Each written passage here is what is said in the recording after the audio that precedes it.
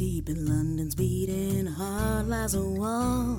A locked door would be if you know the call. For if the wall steps aside, be not afraid of what you see, 'cause the wizard world is opened up, as has the griffin. Hello, everyone, and welcome to the Shrieking Shack. This is a Harry Potter reread podcast for lapsed fans. I'm your host, ZC. And I'm Liz. And Liz, the Gamer's Anguish. No. It has risen. It has risen once again. We were all ready to put 2020 behind us and say, you know what? 2020 was bad, but 2021, no Gamer Anguish.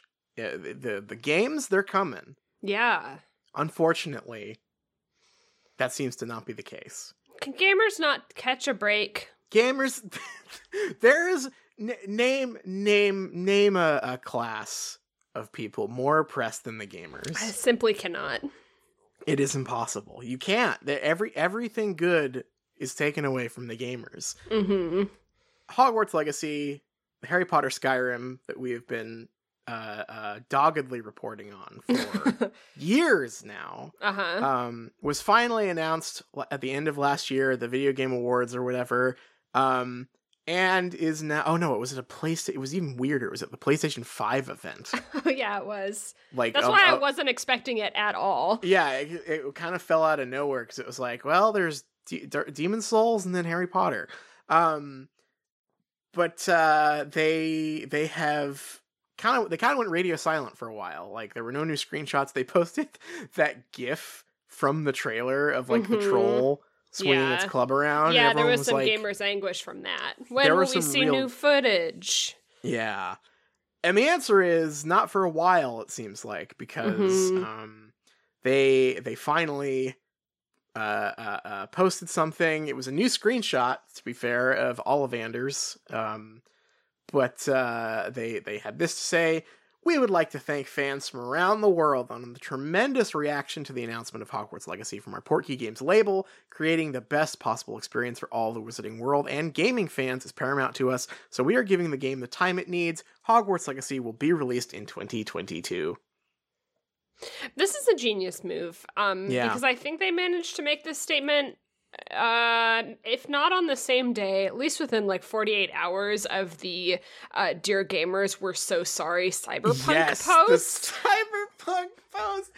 That, yeah, I'm not sure, I'm not sure whether it's total coincidence or if they had this in their back pocket and were like, we've got to break the news at some point, and then saw that happening and we're like, now's the time. Go! Yeah, I could honestly see it being that.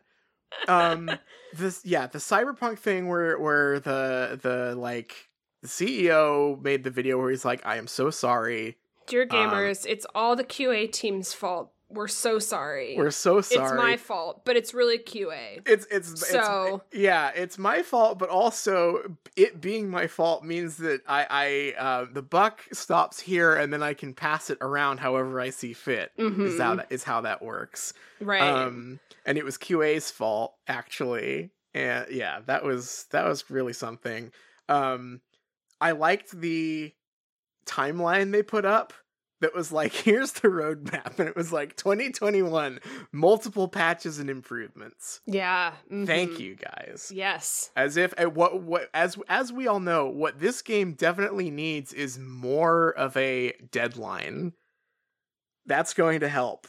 Everyone working on it is more ambiguous deadlines. Anyway, I'm kind of with you on the conspiracy brain thing there. I think that the Harry Potter team was like, we gotta tell them.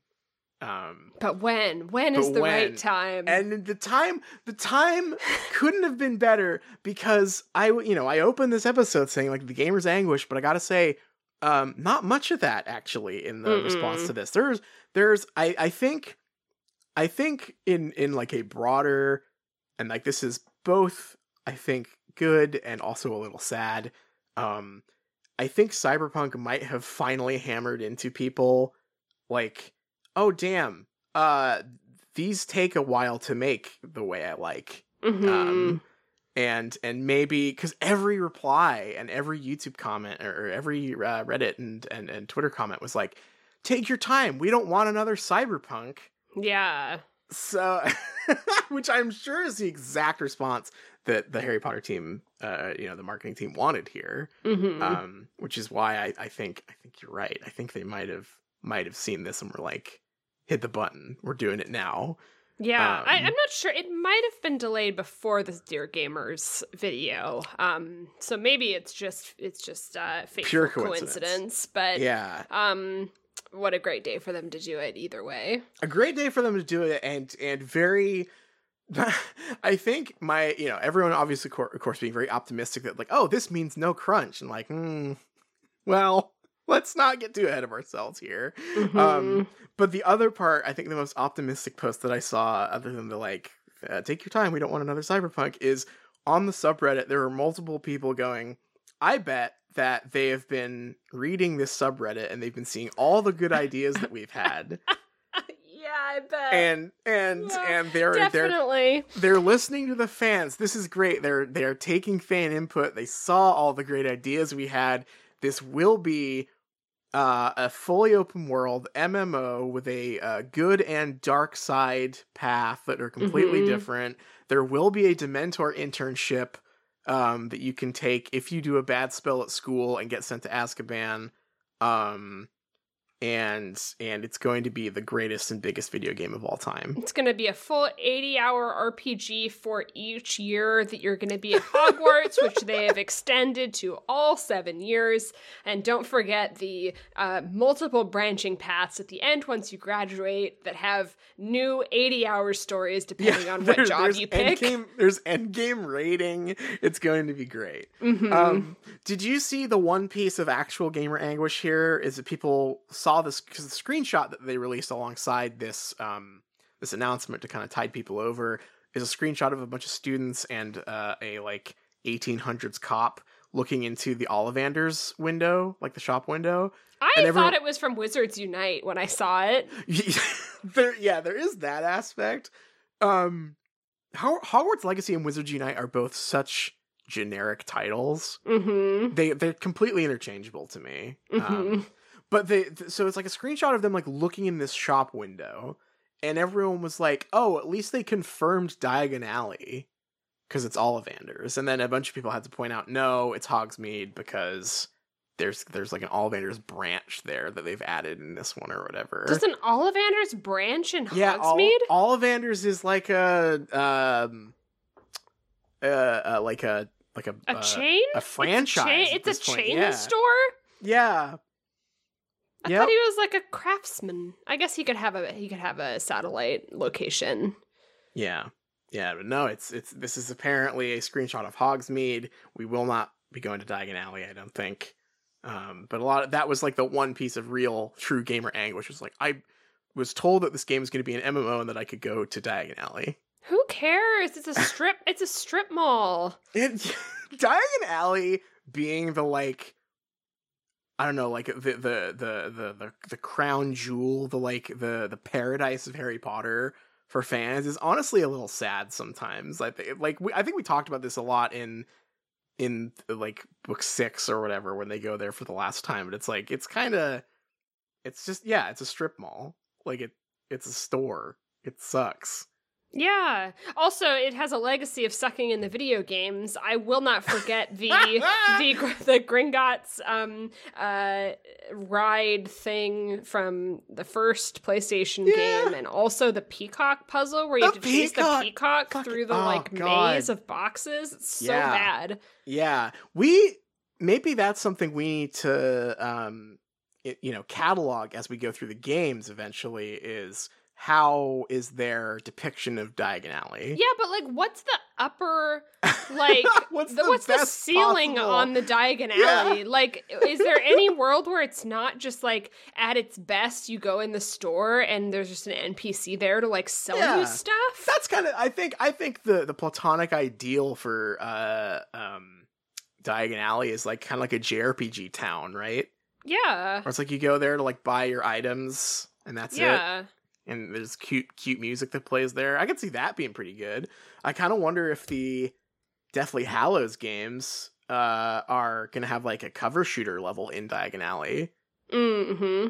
Like, you know, are there going to be chest high wall? Is it like carts knocked over chest high for Harry to hide behind and shoot spells out over the top of? Maybe it'll be like a front-facing camera Crash Bandicoot situation. Back to the Crash Bandicoot prediction. Oh, I love that. Uh-huh. Yeah. Yes. And they're like, the Death Eaters are behind you and they're trying to roll like a big rock over you or something. Fuck yes. Oh, okay. Yeah, wow. That's going to be better than the video game we get, for sure. Yeah. Anyway, that's kind of our big news this week. They delayed the game. Honestly, not really that much of a surprise, I don't think. No, do people not work this into their mental calculations when they're like, okay, here's this... So, unless it's Nintendo and they're like doing a Nintendo Direct and they're like, okay... hey, we're announcing a new game. We made it already. It's coming out tomorrow. Yeah. Pretty much any of these where they're like, yes, it's coming out Q2 2021. I'm like, okay, we'll see it in Q1 of 2022. Yeah, I'm used to delays by now. It's no secret. I guess I just, like you said, like worked that into my mental calculus already. Mm-hmm. I sort of assumed that summer 2022 would be when we would play this game. Right. I mean, like, the other part of it, too, is that I don't even know... I mean, like, it could be both, right? But I don't even know if this is a, like, oh shit, the game isn't progressing as fast as we would like it to thing. I think it honestly is like, well, the movie got delayed again, right? So this thing has got to come out at the same time-ish, so it can be like a cross-marketing platform. Yeah, I think that could be a huge boon for the movie, honestly. I don't think the movie is a boon for the game, but I could see people playing the game and remembering they like Harry Potter and then being like, yeah, sure, I'll go see the new Harry Potter movie. When you were a teen, did you ever like get any of the like licensed video games that had like the movie tickets in them? No, I don't think I ever did. Because I remember a couple of those. Like I think it was the Star Wars Episode 3 game on the PS2 that came with like 2 tickets. Score. Like, 2 tickets to go see the movie when it comes out. And like, I think the King Kong game did that used to be a thing. It was like, here, not only do you get the game, but you get the tickets or like a ticket or something to like get you to go see it. And I could see them bringing that back for this. Like, please, for the love of God, go see the Harry Potter movie. But with no real other news to cover this week, I instead poked around in like the news tab to see what else was going on. Sure. And I have a little Fantastic Beasts quiz for us. Wonderful. Because this is from, and I don't know if it's going to feature the same amount of music knowledge, but this is from the same website with the Dobby music quiz came from. Oh. This is from Alternative Press. Wow. And they released a quiz yesterday called Which Fantastic Beast Creature Are You? Aren't they like a music news? Yeah. Like alternative music? Yeah, it's like where you go to read about emo bands and stuff. Yeah. But they've got a little quiz here about Fantastic Beasts. No idea why. I have zero idea what prompted it. I'm sure. Oh, you know exactly what prompted this? This I bet this like was sitting in the CMS for a day that Fantastic Beasts was trending. Oh. Because they have the quiz up top, and then you scroll down and there's more on Fantastic Beasts, and it just has... In November 2020, we learned that Warner Bros. Asked Johnny Depp to step down from his role as Grindelwald. The entire thing is a recap of the Johnny Depp story. Hilarious. So I imagine this probably got like auto pushed because like the Johnny Depp stuff was trending again. It's just some SEO. Just some SEO, and here we are handing it worked. To him. It worked on us. Here we are. Which Fantastic Beast creature are you the most like? The big button says "Let's go." I am hitting it. Let's go. Okay, well, this is... the first question, I think this is cheating. Pick a favorite creature from the Harry Potter franchise. You can't... That's not how this works. No. Our options are Mandrake, Phoenix, Basilisk, Hippogriff. Okay, are we, like, agreeing on one, or... No, I'll ask you, and you can answer, I think. Okay, that's fun. What are my options again? My favorite? Your options are... Yeah, pick a favorite creature, and your options are Mandrake, Phoenix, Basilisk, Hippogriff. I'm gonna pick basilisk because I think snakes are cool. Snakes are cool. Basilisk.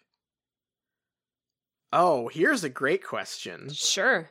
Which Newt Scamander quote stands out to you the most? Oh, so many of them. Before I read the options that they chose, can you just give me one? You can know, you give me one it's Newt just Scamander quote? there are so many good ones that I just could never pick.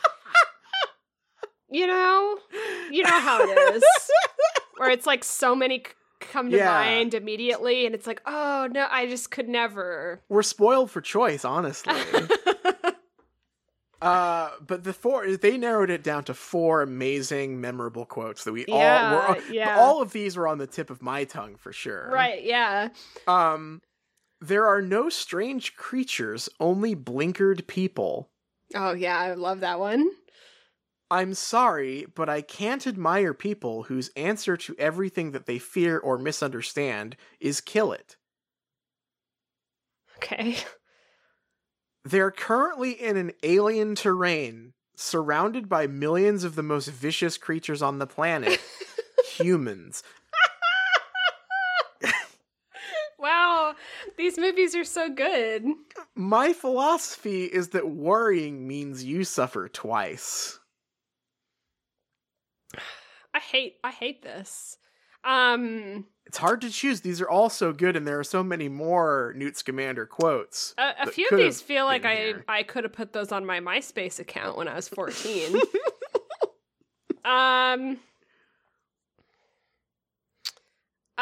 The one with the word alien in it, I guess. They're currently in an alien terrain, surrounded by millions of the most vicious creatures on the planet, humans. I'm always quoting this is the thing. This is so easily memorable. His most quotable line. Everyone's always saying this. Mm-hmm. Okay.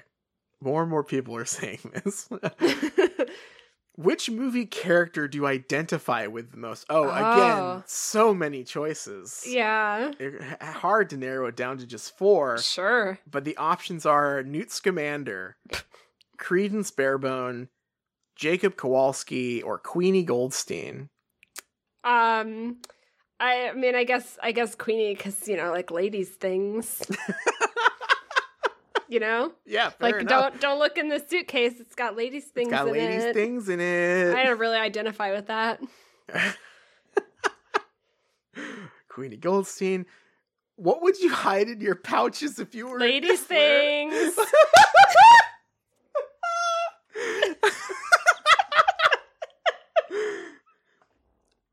Oh my god. What would you hide in your pouches if you were a Niffler? Money and other treasures. I mean, that's the answer. Other people's Starbucks orders. What? Food, specifically a Wendy's 4 for $4. What?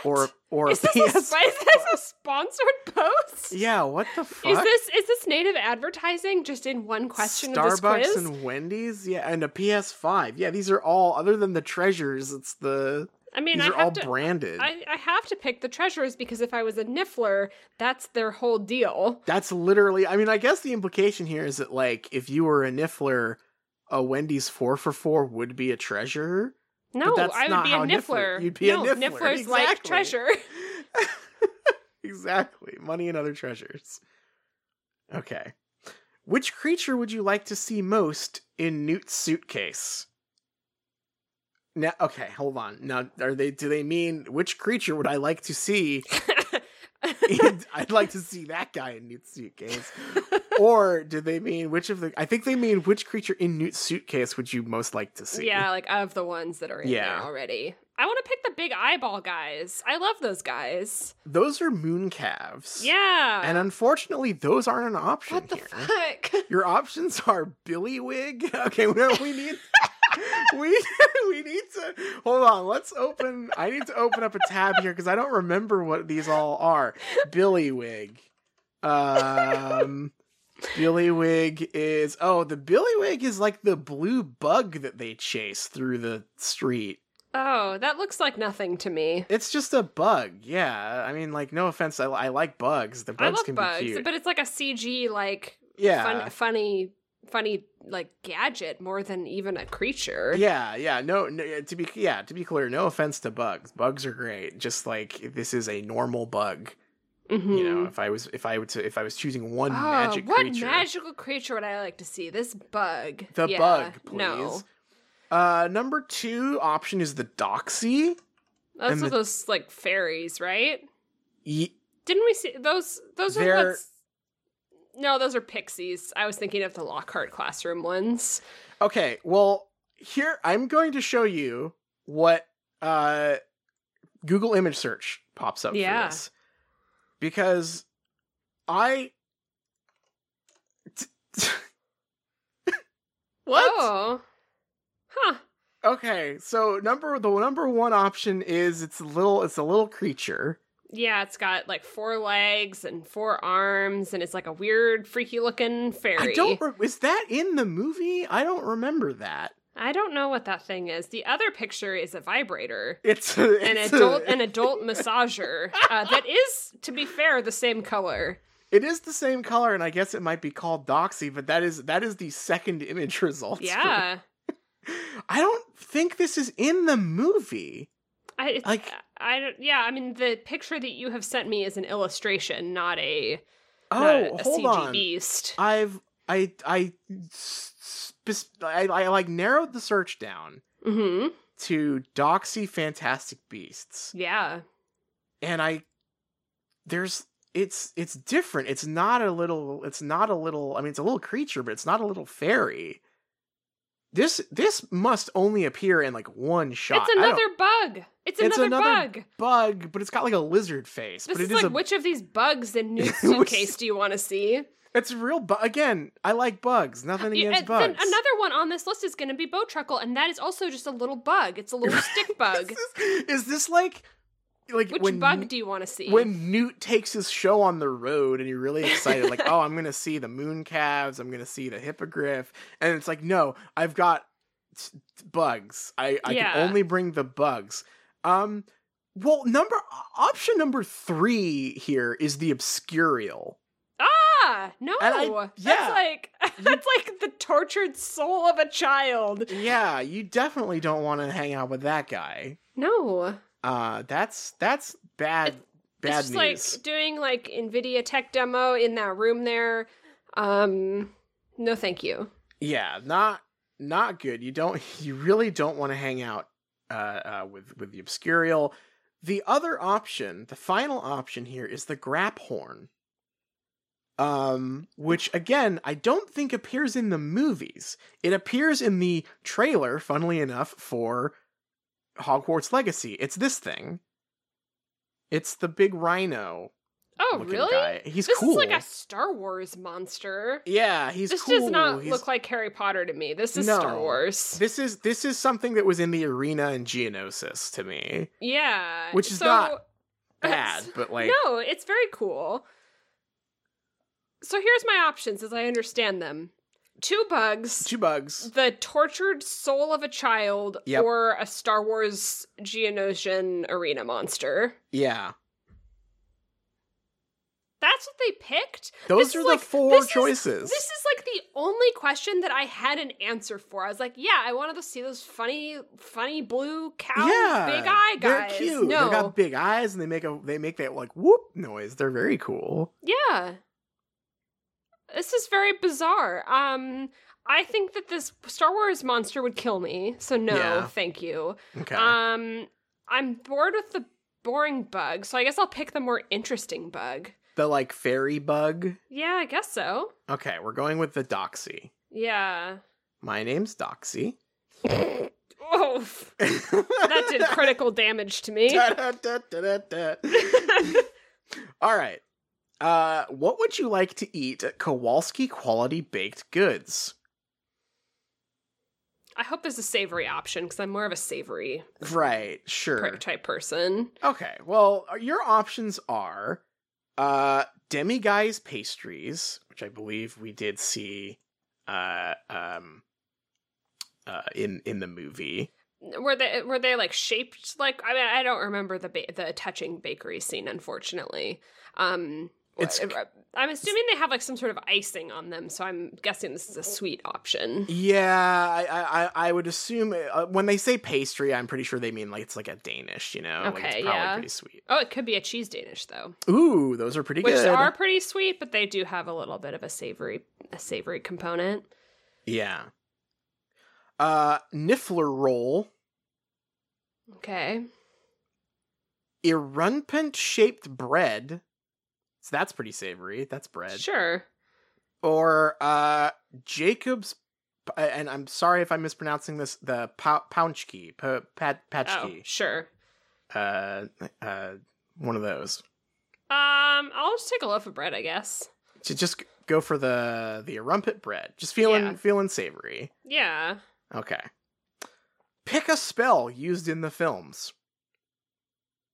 Petrificus Totalis, Alohomora, Revelio, and then Appare Vestigium, which I don't remember what that does at all. I don't know what that does. Appare Vestigium. Let's look that up really quick. What is Appare Vestigium? Oh, the tracking spell. Oh, it's the thing he does to make, look, more hidden footprints appear. Oh, yeah. I guess I'll pick, like, Alohomora, because all the other ones seem, like, not very useful. Yeah, Alohomora, that just seems like a useful, like, you forget your keys. That just seems like a good spell to have. Yeah. Which Grindelwald quote creeps you out the most? Again, so many quotes to choose from. He is a looming presence over the film. Uh-huh. He's constantly appearing to say scary stuff like...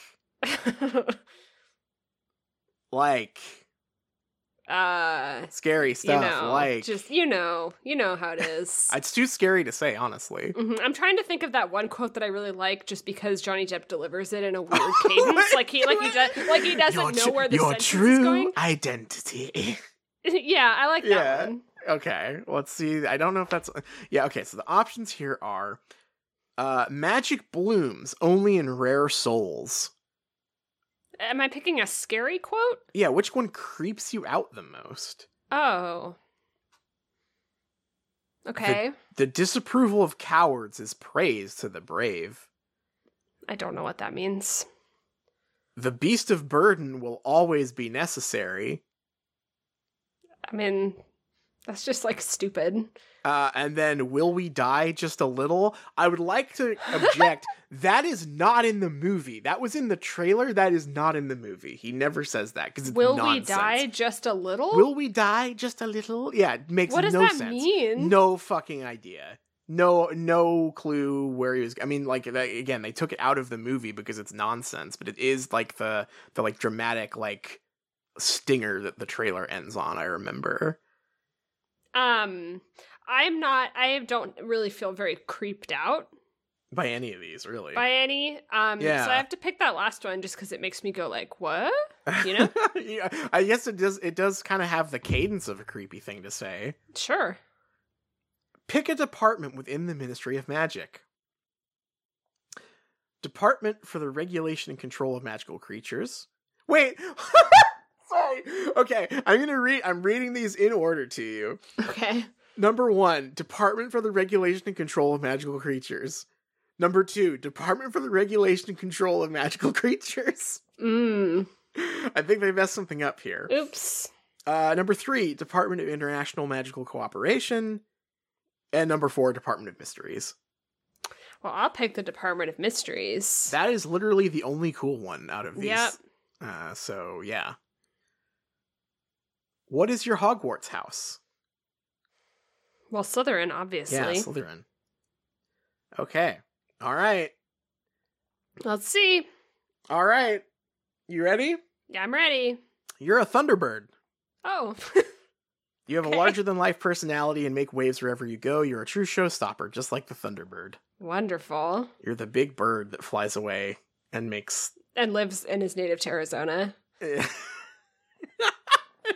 makes the rainstorm happen. And it gives everyone memory wipes. Very convenient stuff. So good job. Yeah, the movie is sort of about that bird. Yeah, the movie forgets that bird exists for about an hour, and I do too. Yeah. Because he just hangs out in that case. There's no real stakes or anything. It's weird that wasn't one of the options of, like, which of the suitcase animals do you want to hang out with? Yeah, well, is that why all those options were so lame? Because those are the answers? Because those are the answers. Those are... So it's like I could be a moon calf, perhaps? Yeah. Or perhaps a bowtruckle. Yeah, well, I wonder how we could game the system to say you're a moon calf. Because those are funny little guys. I like those. They are so funny. They're cute. They're very good. All right, well, that was fun, but we've been putting it off long enough. I think it's probably time that we got into our chapter for the week. My summary is so long. Yeah, this chapter's kind of long. I'm gonna miss stuff because there's so much that it's just a lot happening.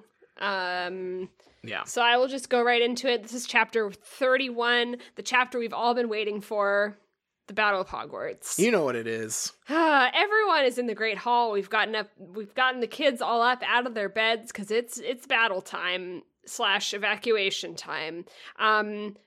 As they're kind of sitting there going like, what's going on?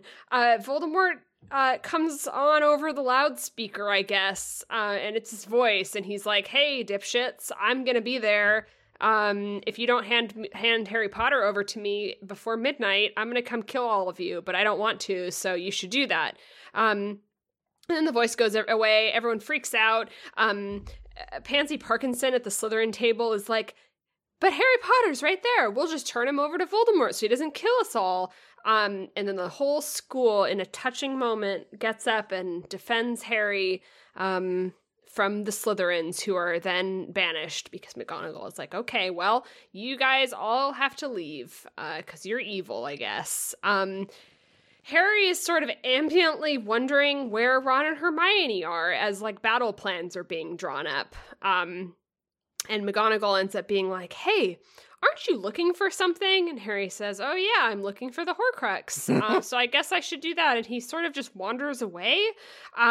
He's trying to give himself a brain blast here. He's thinking, he's like, where could it be?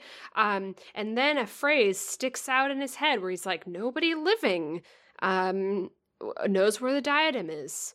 Nobody living. And then he decides to ask the ghost. So he asks Nick, hey, do you know where the Ravenclaw ghost is? And he's like, yeah, here she is, the Grey Lady. He goes and talks to the Ravenclaw ghost, who at first doesn't want to tell him anything, but then tells him everything.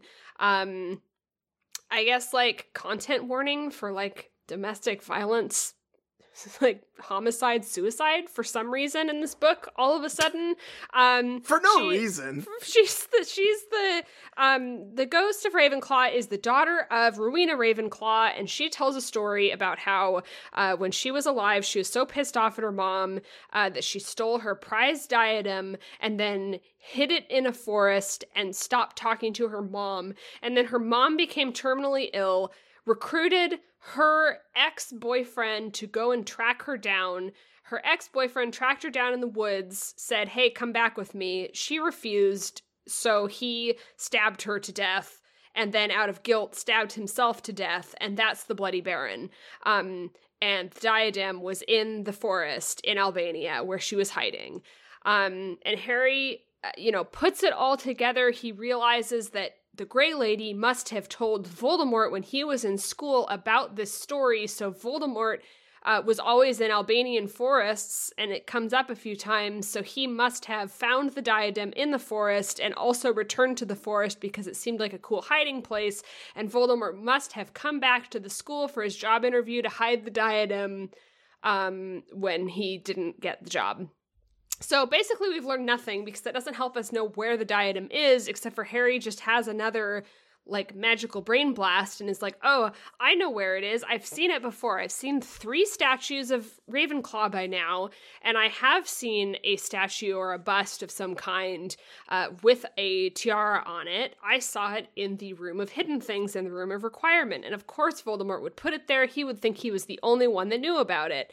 And so Harry, like, goes toward there. Also, ambiently, this whole time, there is a battle happening, right? There's, like, wand gunshots, stuff exploding. It's all happening right now. Harry's just on this, like, side quest. And as he's like, a bunch of things happen kind of in a row, and he's walking toward the room of requirement to get the diadem. Hagrid flies through a window, like crashes through a window, and is like, "Hey, Harry, I heard Voldemort's announcement from my cave, so here I am to fight." They part ways. As he gets sort of closer to the room of requirement, they see Aberforth, who is like, "All the students have been evacuated successfully. We should have kept some Slytherin kids hostage to bargain with Voldemort." We also get a small, like, interaction with Ginny, Tonks, and Neville's grandma arriving. Neville's grandma is gonna go fight with Neville and is very proud of him. Tonks asks where Lupin is, who is apparently like dueling somebody, and she leaves to go with him. And Harry's like, thinks to himself, I want to tell myself it's okay, but I know it's not going to. Ginny has to leave. She's like hiding in the room of requirement, but she has to leave the room so that Harry can reset the room to make it the room of hidden things. So she's excited to not have to be in the safe room. Ron and Hermione show up at this point and explain that they were in the Chamber of Secrets getting basilisk fangs to destroy the diadem when they found it. They go into the room of hidden things finally, and they split up to go find the diadem. Draco, Crabbe, and Goyle happen to be standing like in front of it, intercepting Harry, and are sort of inquiring, like, what is the diadem? Like, what is he after? But they are there to turn Harry over to Voldemort, and Draco like wants to get in better standing with Voldemort and all this stuff, and they'll be rewarded. And Crabbe is like extra evil in this scene. They get into a scuffle. Harry kind of has his like last showdown with Draco. Crabbe and Ron start fighting somewhere else. But they're cut off by a big, huge fire spell being cast, and the fire is out of control, burning up everything in the room. The fire is animals also. It's like in the shape of animals and dragons and things. And so Harry has to grab a broom with Ron and Hermione and like fly out of the room. He does turn around to save Draco, Crabbe, and Goyle, and in the process does like a cool Quidditch move to get the diadem and leave the room. They get out of the room of requirement, and everyone's alive except for Crabbe, who's dead. And the fiend fire that we learn what it is also destroys the diadem. The battle is happening all around still, and they kind of go to join it, and they run into Percy, Fred, and George, who are dueling, and, there's explosions all around. Percy gets like a very cool zinger at the Minister of Magic, who shows up and is a Death Eater and says, like, I already handed in my resignation, or whatever. Fred says, oh, you made a joke, Percy, and then Fred gets exploded and is dead. That's the end of the chapter. Oh, This was a saga. Yeah. And not because it really earned it or anything. It's just that, like, this has a real sense of like, oh, right, I gotta wrap this shit up. Yeah. And the amount of stuff, like just like hard plot stuff that we are kind of thrown haphazardly in this chapter is kind of staggering. Like, there's a lot to work through here. There are multiple moments in this that are like some of the few moments that I remember from this book. Mm-hmm. All crammed into one chapter. And the other thing that's really daunting is that the few other things that I remember from this book, like before reading it, also haven't happened yet.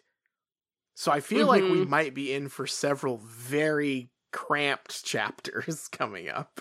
It's very busy. Yeah. It just kind of beats you down. There's a lot happening. There's a lot of location changes. There's not much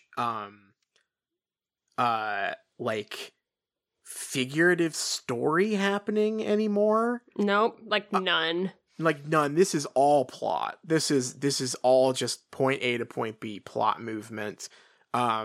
Which, like, isn't the worst, because that's been a problem in this book, is how little plot movement there's been. But at the same time, it is way too much for one chapter.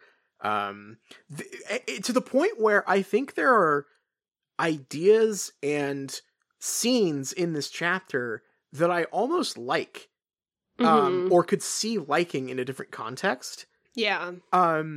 But because they are given no room, and they are almost like you just read a synopsis to me. Yeah. And I think there is about as much juice in the chapter itself as in the synopsis. Like, the chapter feels like a synopsis almost. The whole chapter is just and then. Yes. That is the structure of the chapter. Yeah, there's no internal, like, really. Well, there is a lot of internal Harry dialogue, but it is all in service of him just so happening to mind palace this mystery together. Yeah. And it is like I'm talking really broadly at the top of the chapter here, but like I think the mystery could have been really good. Yeah. The individual elements here are neat, but because this chapter is so jam-packed, and just moves like we're saying, just from like beat to beat to beat to beat, with no breathing room and no real time for like the scenes to do anything other than present basic plot, literal facts to us, is that it just never says anything about like the story or characters. Like the story is just happening. These are just events. There's a lot of stuff in here that I get the feeling could be even a whole book. The whole thing Right. with the diadem and the Grey Lady and the Bloody Baron, like that feels like it could be an entire novel. Yeah. But it is an afterthought here. Yeah, and it is so rushed and weird. And it is, and not only that, but it isn't even a matter of like, oh, this is interesting, but I'm disappointed by how fast it moves past. I think it takes an interesting idea and makes it actively worse by giving it this little space, you know? Mm-hmm. Like, I mean, like, that's really the big one, is that the Ravenclaw story is potentially a very interesting and sad, tragic mystery. But because no one involved is a character and never will be, it's just set dressing. But like also this scene at the beginning of the chapter with Harry like experiencing this like I'm Spartacus moment is also so rushed and full of like this is a scene that is taking place with like nearly the entire school standing up for him, which should be this like amazing triumphant moment of like wow, this is so cool, everyone loves Harry, we've been back and forth on this, but like now when push comes to shove, everyone's ready to defend him. Except that like zooming out, there are so few people at Hogwarts that we give a shit about, and every single named student who matters has already more or less sweared fealty to Harry by being in Dumbledore's army.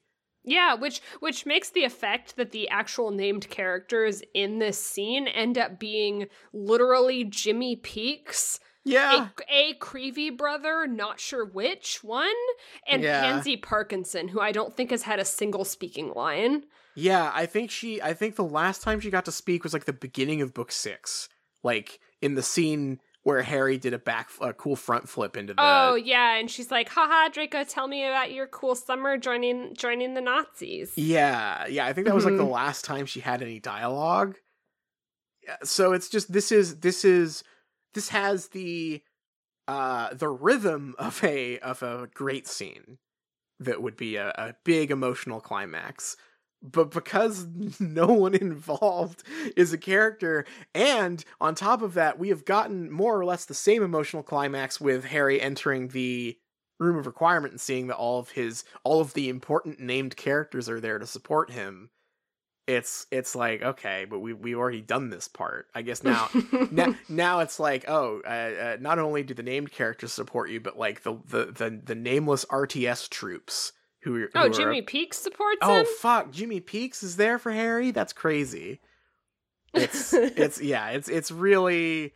really falls flat. And in a way that's a bummer because, like, this is such a gimme, right? Like, everyone finally standing up to back up the hero.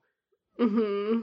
Easily one of, like, just that is just one of the, like, the greatest moments in any piece of genre fiction. Just like it always feels good when the characters all rally to, I mean, like Marvel spent a decade setting this up, right? With the last like people love this shit. And here it's like none of the named characters are here, and it's just a bunch of 11-year-olds we don't know about. Like it's really lame. It's a bummer. And on top of that, the premise of it being, presumably because this chapter has to have so much shit crammed into it, Voldemort has like voice throwing powers now. It is. He comes over the loudspeaker, and we later find out not only was it like projecting into the Great Hall, but like projected around for miles, because Aberforth and Hagrid both heard it, and like Hagrid is in a cave in the mountains, and Aberforth is in Hogsmeade, like a city, like a couple miles away. So a lot of people heard this message. Yeah. What power is that? It's very funny. And like it would be, this is one of those things that like could be cool and mysterious, right? Like, wow, Voldemort is omnipresent and he has his evil voice that he can taunt people with. But it feels, there's no way to escape it feeling like a power of convenience. Oh, 100%. Or it's like, I've got to put so much shit in this chapter. I need somehow for Voldemort to deliver this message. I can't. It would be lame if he sent an owl.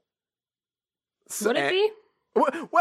Owl, actually, I think would be cooler. Have McGonagall read a letter that Voldemort sent. That'd be sick. What if he sent a Patronus? What? Why didn't he send a Patronus? Oh, wait, then we could find out what Voldemort's evil Patronus. This would be the Dark Patronus reveal. Right? Yeah, there you go. This is how we find... I mean, even if it was a real, like, normal Patronus, it would still be like, what's Voldemort's happiest memory? Yeah. Murdering Harry, maybe. Yeah. Killing Lily. Yeah, there you go. That would be But interesting. also evil Patronus. That would evil be cool. Patronus. Yeah, that'd be sick. Fuck. Why wasn't it a Patronus? Does nobody else have this, like, loudspeaker power? Is this just his, like, special thing? Right, well, I'm just realizing now, this book is the only book where the Patronuses have become, like, email. Right. This would be the one thing that would justify that. If you needed a way for Voldemort to send a long-distance message to a lot of people at once in a scene, and you were like, well, I can't just have it happen out of nowhere. I guess I need to, like, haphazardly establish that there's a way to do this. Oh, I know. I guess it'll be Patronuses. That would at least, like, that'd be wobbly, but we would get there, right? Like, oh, this is why we got this new Patronus lore. But instead, we get this Patronus lore for no reason, and then Voldemort has this new power for no reason, other than to conveniently relay this message to everyone. Yeah, I mean, I guess Hagrid wouldn't have heard it, but I'm not sure why we'd care. Who gives a shit?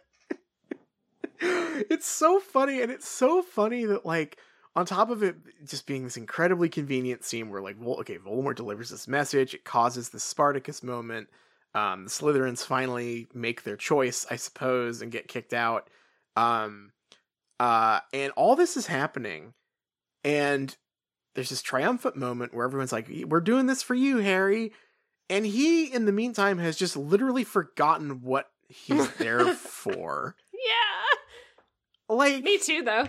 Yeah, honestly, me as well, but, like, that's bad. That's real. That's not good. When you write that in, you're not in a good spot, I feel.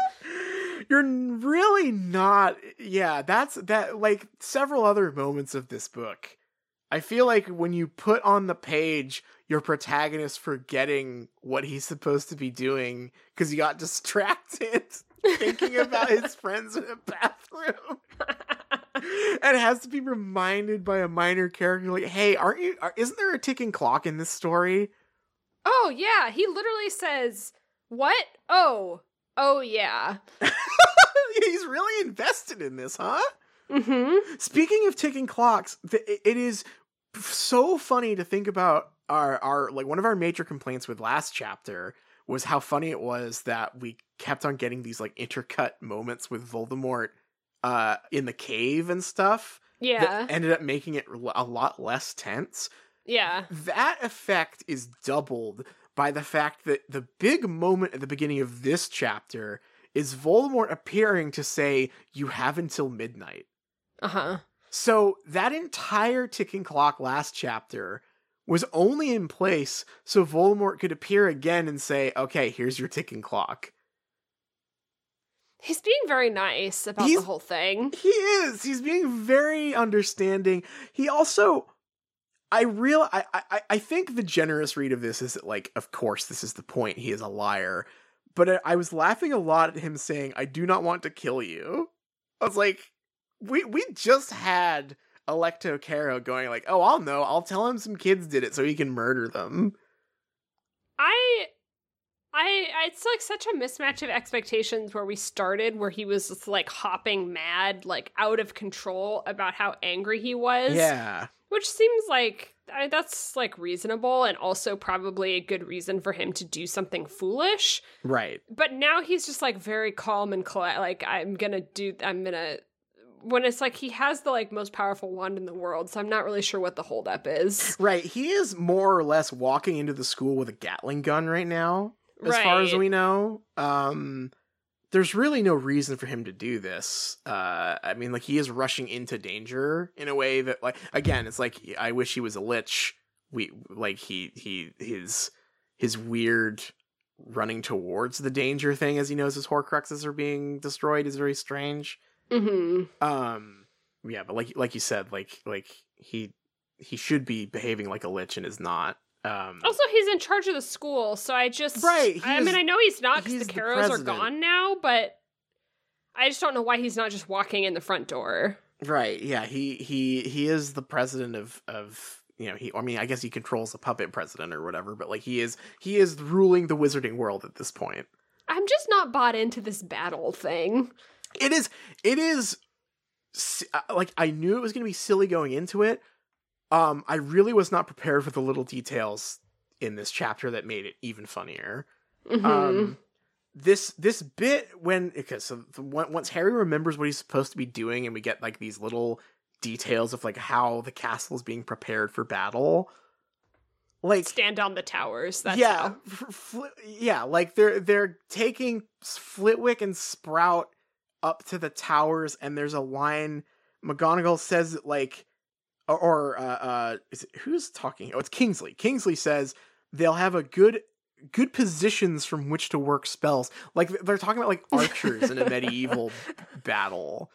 Then they have like Fred and George have a badass moment where Kingsley is like, we need someone to cover the passageways and entrances, and they're like, sounds like a job for us because we're the pranksters. Yeah, it is. Like, I knew that I knew that like in abstract it was very silly because it felt like a Lord of the Rings battle. I didn't realize reading before I read this chapter that no, it's not even that it's like there's a thin veneer over it where underneath it is just one of those. It is that.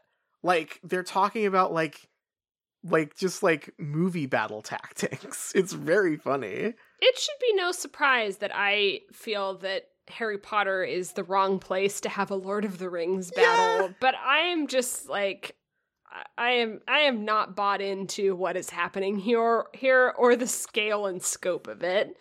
It's very strange. I'm sure a lot of people found this extremely exciting at the time.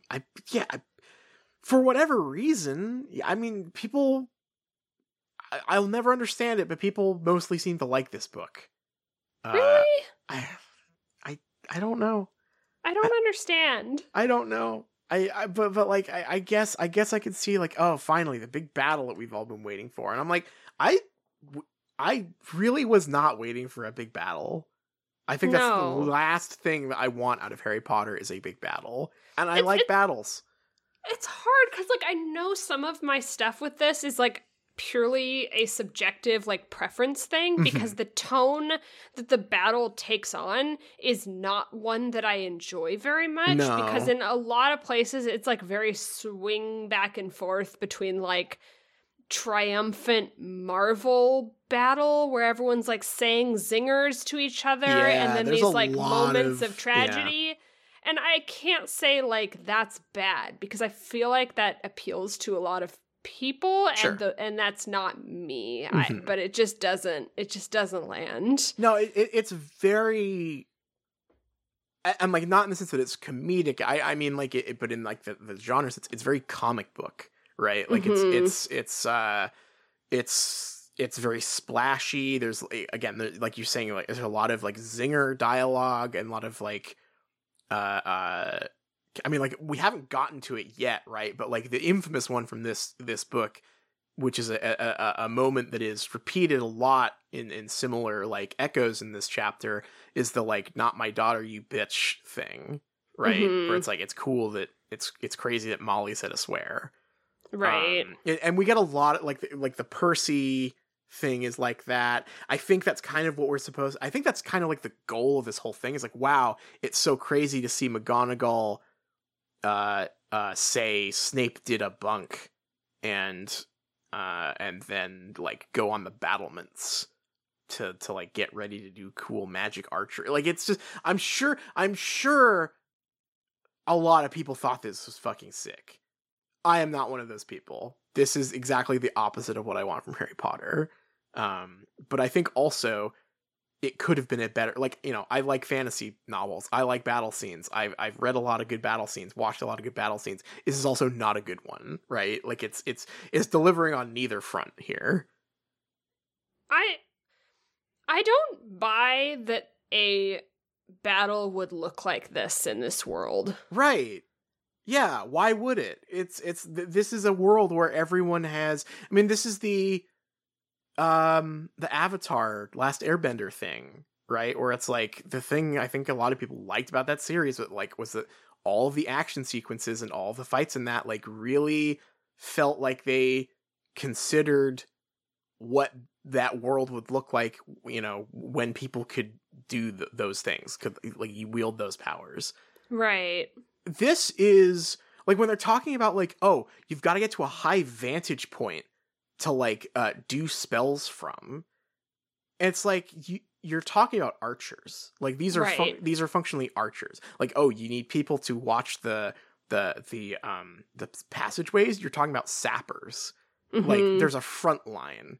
Like it is like things that are exciting in that context in like I mean like Redwall we talked about last week a little bit, right? Where it's like these are all things that would make perfect sense in Redwall. You've got to get some good archers up to the battlements. You've got to get some sappers to like block the passageways in, and we'll hold them off at the keep. And you're like, fuck yes, I love this. Like these little mice are gonna have a cool sword fight. Yeah. But like that's because those are the tools that those characters have in the story. This is I mean, Voldemort just threw his voice to an entire state, it sounds like, at this point, right? Like, yeah. Like, I want something a little more creative than just, like, archers but magic, and sappers but magic, and troops but magic, you know? Like, do something else with it. We've got... I mean, we're also just at a high school with 30 people. Like, that's not a battle between two armies, but it's like the text thinks it is. Mm-hmm. I mean, it is for a book that has always been, and like this is something I sympathize with J.K. Rowling, right? Where it's just like she's said before she's not good with numbers. She like in interviews she's talked about like, yeah, I'm not really thinking about like numbers and dates and like population counts and stuff, right? Like she's admitted that. But I think that being a good writer also entails recognizing those things you're not good at and either like working to improve them or just avoiding them, right? Like, if you're not good at those things, don't do things that require that. Very difficult to make a compelling battle where you don't actually know how many people each side have. Right. Like, that's kind of like the part of a like when in Lord of the Rings, sorry to be a big Lord of the Rings nerd here, but like when Aragorn tells Theoden, hey, there are 10,000 guys coming to this fort. You have 600 people. Right. You gotta you've gotta get your shit right. There's a story, right? Like, oh fuck, those are incredible odds. That's gonna suck for those 600 guys. Here it's like, there's nebulous amount of Death Eaters coming and a nebulous amount of Order members coming on top of however many of age students are at Hogwarts, but I don't think is that many. So it's just kind of like already before the battle even begins, we have no actual idea of like what the like makeup is. Right. Kind of important for a battle. I don't know. It's just like, I just don't think there should have been a battle. No. I'm sorry. I think that's where I'm coming down on this. Is that Absolutely. just like, even if it was just Voldemort walking through the front door or them trying to stop him from doing that, I think is better in scope and scale for this story than trying to go through the motions of a Lord of the Rings battle. Yeah. That if you like zoom out or think about it for like 2 seconds, it just falls apart. Because really at the end of the day, every single scene we get appears to be like a 1v1 between like 10 people, which is fine. That's like a different kind of thing. But it also just makes Voldemort look lame. Like, yes, like I think the solution, or not, solution's the wrong word, but like I think that a way to do this that kind of kills multiple problems here, would be to when we were discussing this last night, you brought up an incredible suggestion, which was that like there should be no one in the school except Harry and Voldemort. Yeah, which I love that the idea. Hogwarts showdown, right? But because like there's multiple reasons why that would be cool. Number one, gets rid of the fucking stupid battle. Like, yeah, that's the most important one. Number two, it somewhat at least justifies the whole like Voldemort still being obsessed with his high school thing. Because it makes that like it makes it a showdown between Harry, who is like appropriately school aged, versus Voldemort, who is this character who wants to be immortal and doesn't want to let go. And like here is a like a very obvious on the nose metaphor for that, of like him like, you know, coming back to the school to fight Harry, right? Like he will not let go of his past. Yeah, and refuses to move on to death or whatever whatever life lies beyond him. Themes? Yeah, themes. Crazy, right? Mm-hmm. The other thing is that, like, it makes Voldemort the threat, which he is not in this battle.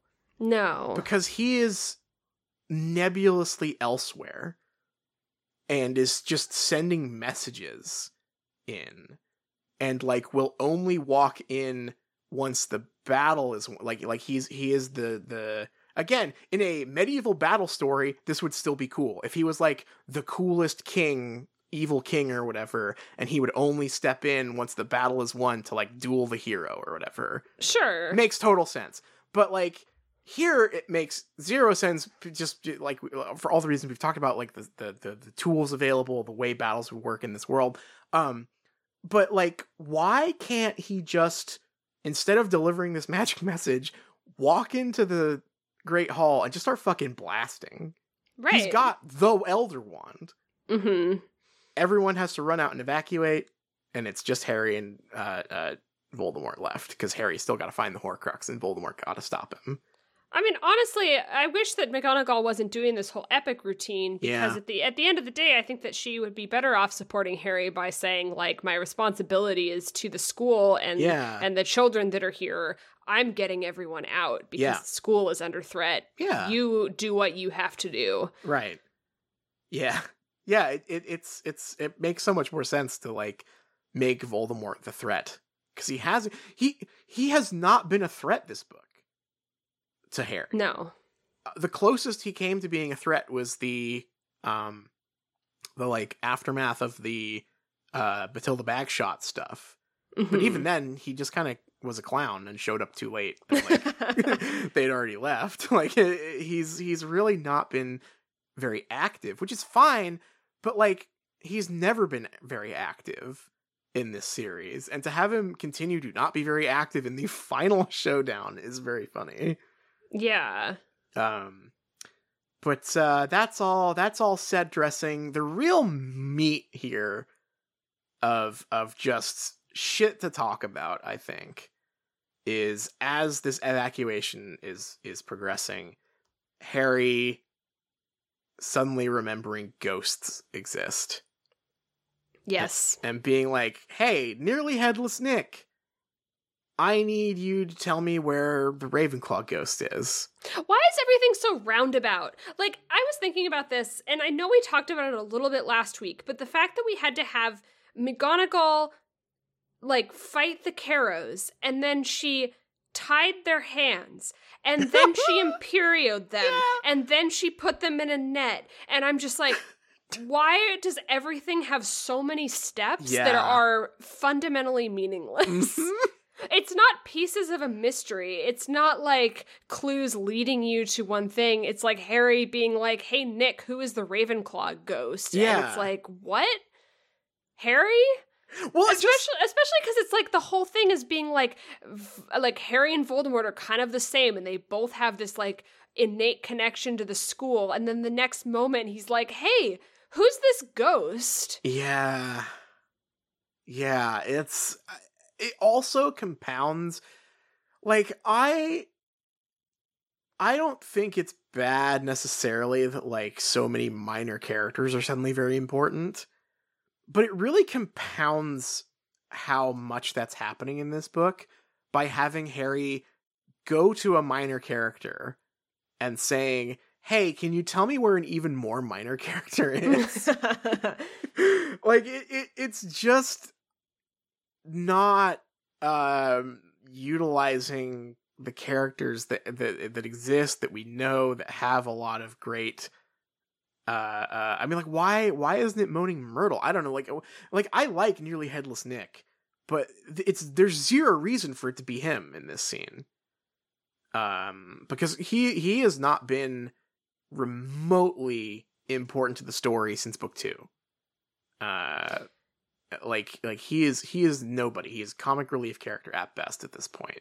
I mean, if this really had to be our farewell to Nick, because I understand that that's what's happening here, is that every single like character that we have any connection to is getting to say their goodbyes because we're at the end. Yeah. I think that he should have just told the story, because the Ravenclaw ghost shouldn't have wanted to tell some random person, but it would make more sense that she would have known Nick for long enough that he would know the backstory. It would be awkward because it would have to be him basically saying exposition about another character, but he'd have to basically do the Aberforth story again. But yeah, I think it would be. I mean, there's characterful ways to do that, right? And I think it also is a callback to the connection that Harry had with Nick, that Nick would, like, impart this to him. Whereas, like, the Grey Lady telling Harry something is just, like, meaningless to us. Well, because Nick has always been an oversharer.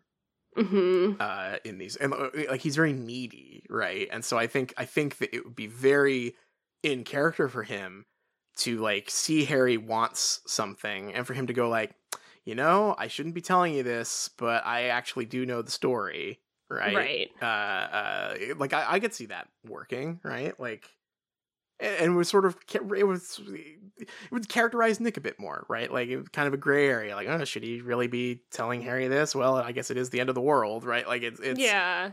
There's a version of that makes sense.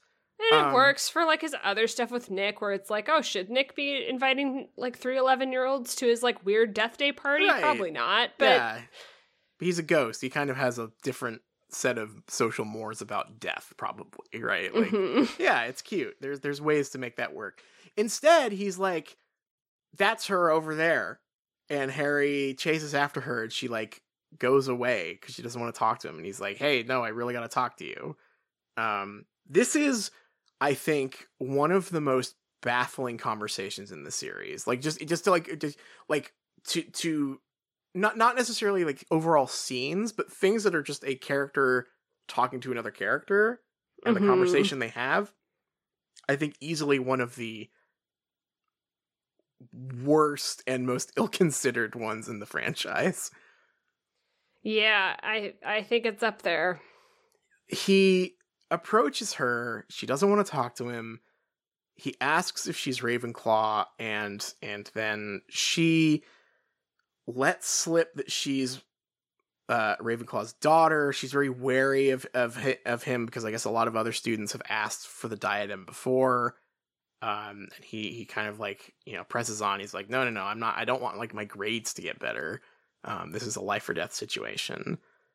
And I think at the part where he was like, no, I don't care about my grades is the part where I'm like, oh, this should have been book 2 or 3. Like, this is like little kid, like this is story for kids book Harry. That's what I think is so disappointing about this scene, is that I actually think, I mean, I guess similar to the Ariana story, right? Where I'm like, I don't think the pieces here are that bad. I think there's a really compelling idea here behind this mystery and the way Harry pieces it together and like the characters involved, because like this is kind of in the same realm as like some of my favorite accidental moments of Chamber of Secrets, right? Of like, oh, you mean to tell me that this like English wizarding institution is built literally on a legacy of racism? That's cool. Right?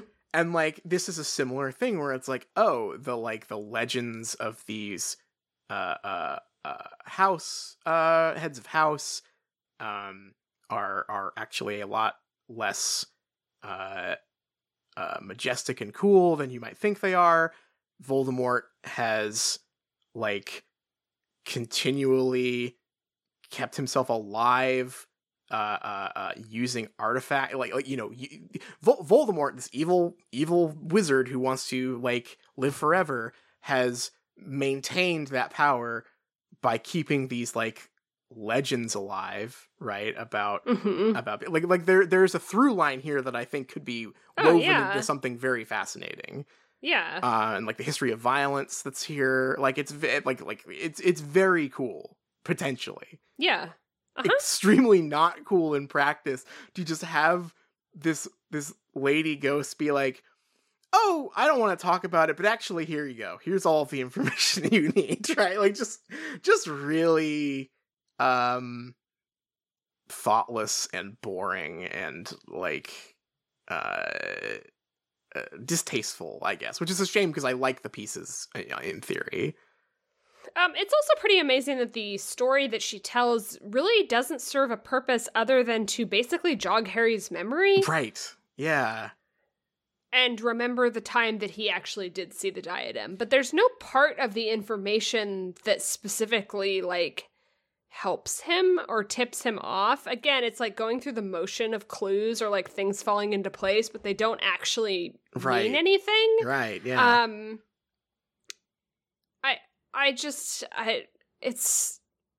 It's not good. And it's so crammed in here. It's so rushed and weird.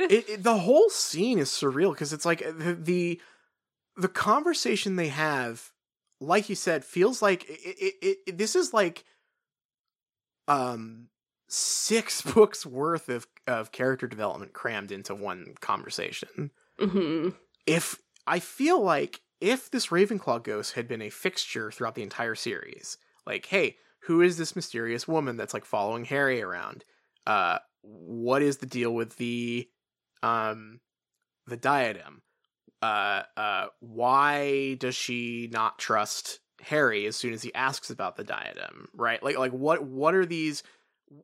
All of these are like individual clues that you could put like one of per book, and this could dovetail into like an incredible reveal, right? Of like, wow, this has been set up for so long. This was handled really well. Like this has a thematic purpose, right? And instead, we are treated to the scene where Harry is like behaving like he is piecing together this incredible Death Note puzzle in his brain, but it's using information that he learned a page ago, and has no weight for the audience here. The only link is Albania. Right. Yeah, that's the one thing that was in a previous book. It was like, oh right, Voldemort was lying low in Albania as a ghost. I wouldn't mind a version of this book where we spend the whole time at Evil Hogwarts, and Harry thinks that he's trying to gather, like, it would be like introducing the idea that, like, oh, if there's Gryffindor's sword, of course there would be Ravenclaw's diadem and Hufflepuff's cup, and he thinks that he has to get them to have the power to fight Voldemort, but actually they're his phylacteries. Yeah, I could see that working. Just anything to tie these things together as a story, you know, and that's why the legacy of Hogwarts thing is so frustrating, is because it's like, yeah, I think there is a really cool story there. Like, these objects do represent something. I don't think it's the thing J.K. Rowling thought they did, clearly, right? Because as much as Voldemort's a bad guy, Hogwarts is supposed to be like the cool place you're supposed to love forever. And think about it. Yeah, it's the brand. It's the brand. The video game is literally called Hogwarts Legacy. Yes. Yeah, right. So like this story that we're weaving about, like, damn, the Chamber of Secrets and the Horcruxes and the ghost, it's also meaningful. I mean, that's totally us bullshitting a good story out of these pieces, right? Because, like, that's clearly not the idea here. But it's so frustrating to look at those pieces and be like, damn, there could be a good story here. I think that putting a, like, murder-suicide as an afterthought into a one conversation backstory with a character we've never spoken to is so bizarre. Oh, it's beyond tasteless. I mean, it's like, these are the two things J.K. Rowling knows are sad, is children dying and domestic abuse, right? Like, those are the two things that happen that are alluded to make a story seem sad. And, like, yeah, those are really bad things. That sucks to murder children, right? But, like, it is, there is, like, I have no other way to describe it other than, like, I could feel my soul's eyes rolling when I got to this reveal. Because it's like, I just had flashbacks to being in the theater when we watched Crimes of Grindelwald, and we got the backstory about, like, oh yeah, my mom was tricked into, like, sexual slavery by this bad guy and had this baby, and then the baby was murdered, and it's like, that's her only story.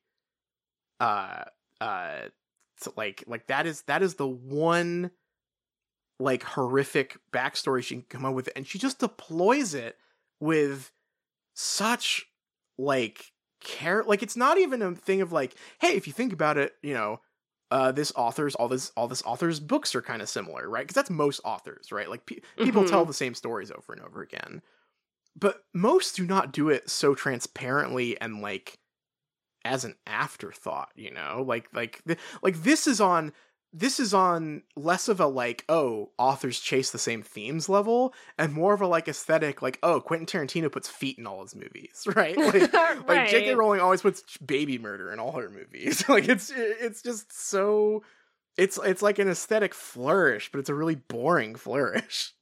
I just don't really get why it's always, like, expository dialogue about a side character, too. Right. Yeah, and it's always, I guess she must just assume that, like, well, this is horrible and abstract, so the reader will feel something. But it's just... Is that... I just don't understand why it's there, because really at the end of the day, Harry had to be like, oh yeah, I saw a statue of... in the hidden room. Right. That had the diadem on it. Yeah, it's not even her, like, the ghost that like triggers the real memory. It's him walking over the funny gargoyle head. Yeah. Later. I think that the thing that the story that the ghost told was confirming something that I thought we already knew, because Harry walks away from that conversation having figured out when Voldemort got the diadem. Yeah. And making a wild guess that I really don't feel is based on really anything real other than the book is saying that it's objective, is that Voldemort went to the job interview and must have hidden the diadem while he did that. Which is very funny to think about because, like, Dumbledore is so icy to him there. He's like, he did, like, get out of my fucking office, right? Right. The idea that, like, Voldemort then just, like, waltzed on down to the 7th floor and was like, well, I will just make one more stop on my way out. Like, it's very funny. I just, like, I thought we were already here to find the diadem, so to reveal it as a, like, answer to a mystery that the diadem is, in fact, in Hogwarts is so bizarre. Yeah. It feels backwards. Like, yeah, we know it's in Hogwarts. Yeah. That's why we're here in the first place. Harry may have forgotten, but I didn't forget that that's why we came to Hogwarts. Honestly, the most galling part of this whole ghost thing is the part where she's very reticent to tell him anything at first. And then she finally spills her guts about the entire thing, and Harry is completely just like not very outwardly sympathetic, is what I'll say. Has a very weird thought about he's so disgusted that she would, like, as a teen would, like, steal this diadem or whatever. And he has this moment where he's like, yeah, you and Voldemort did have something in common, stealing things that didn't belong to you. It's so vindictive and weird. Yeah, like, Harry really does not have much sympathy for this murdered ghost. But the part that really stuck in my craw and will probably never leave is her saying, I've never told anyone about this except him, and he intuits that that's Tom Riddle, and does not think twice about that.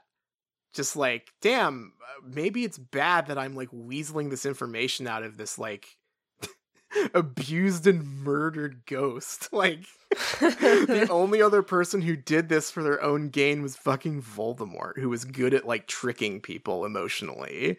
Like, like, Harry being told, like, damn, you're really good at emotionally manipulating people is very funny to me. I mean, he even says it's such a bizarre sequence because, you know, she's saying that she only told one other person, Tom Riddle. He thinks very vindictively in his head, oh yeah, you would tell him because you both steal shit. Yeah. And then out loud he says, well, he could be pretty manipulative. That's Harry being manipulative. It is so strange. It's so weird. But also, like, it is odd that he doesn't think about it, but at the same time, he really didn't manipulate her. She just kind of told the story to him for no reason.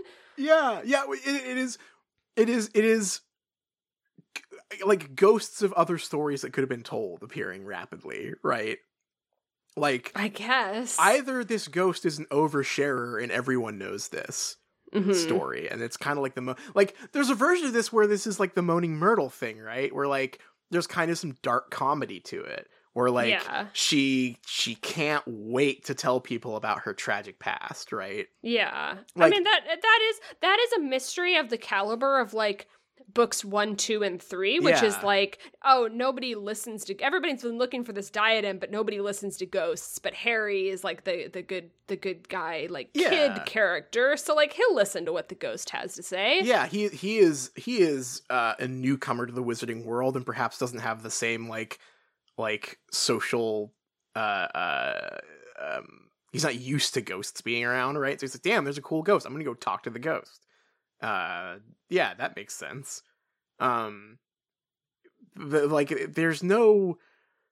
There's neither any black humor to this, nor is there any, like, serious gravitas. And, like, if you're telling this story, you've got to have one or the other, right? Because she basically just tells him a Wikipedia entry about her life. Yeah. Which is just so nothing. Like, it's and, like, we get this lore about the Bloody Baron too, who is, like, again, not a fucking character. Right. like learning that he like this makes him less scary. Because like the whole thing with the Bloody Baron is that like even the ghosts are kind of wary of that guy, right? And like before we've learned this, that's kind of a fun detail, right? Is that like he's this kind of grandiose ghost, and he's such a like pompous dickhead, and he's kind of scary that like even the other ghosts who are dead and can't like die again are like kind of afraid of him. That's I always assumed or like kind of guessed that the whole thing was that he was like a little warlord or something, right. and that was like the joke, or like an evil baron that just like got killed in his sleep, or right. He was like whatever. I just imagined like a feudal like medieval warlord guy, right? Who was like unpleasant to be around. Yeah. But like not knowing made that fun. Now that we know that like all the ghosts avoid him because like he murdered one of them and they're all stuck in the same building, is like kind of just, that sucks for everyone involved, really. Like, I guess you could do like a dark comedy thing with that, but it doesn't. It just like plays it really straight. Yeah. And like the and it's hard to not mention that this whole time that this is happening, there's like a cartoon like Lord of the Rings battle happening outside. So it's like, how does this have room to be a dark comedy or even just be a sad story when just like explosions are happening and zingers are going off, and what are Hermione and Ron doing in the dang bathroom? Like, it is such a mess. This scene is like when you're like playing Mass Effect and you like talk to someone mid-battle, but you have to like put the controller down to go get some water or something, and you just hear the like like happening in the background, right? Like it's the as soon as you remember the backdrop of what's happening here, it shatters any emotional weight this scene could have. Like, I just went back and reread the Harry's like vindictive thought in his head, and it's like worse than I even remembered. Okay. Because just like he is hearing this story of this dead ghost whose mom sent her ex-boyfriend to go get her. Yeah, crazy story, by the way. Right, like insane. And then like he got so mad in like very realistic, domestic abuser type situation and killed her because she wouldn't do what he wanted her to do, and then he killed himself.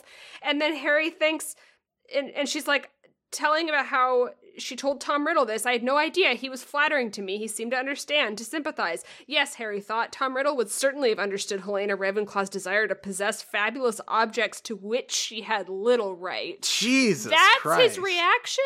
Really? Yeah. His reaction to being told that her mom, like, purposefully sent this guy after her. Like, this is a Witcher quest. Like, beyond the fact that the guy's name is the Bloody Baron. Like, even setting that aside, this is a like tragic Witcher quest where like the ghost has like some really horrible sob story to tell you. Yeah. But like Harry is just like, well, fuck you then. Like, you stole something? You stole something, thief. Like, yeah, really.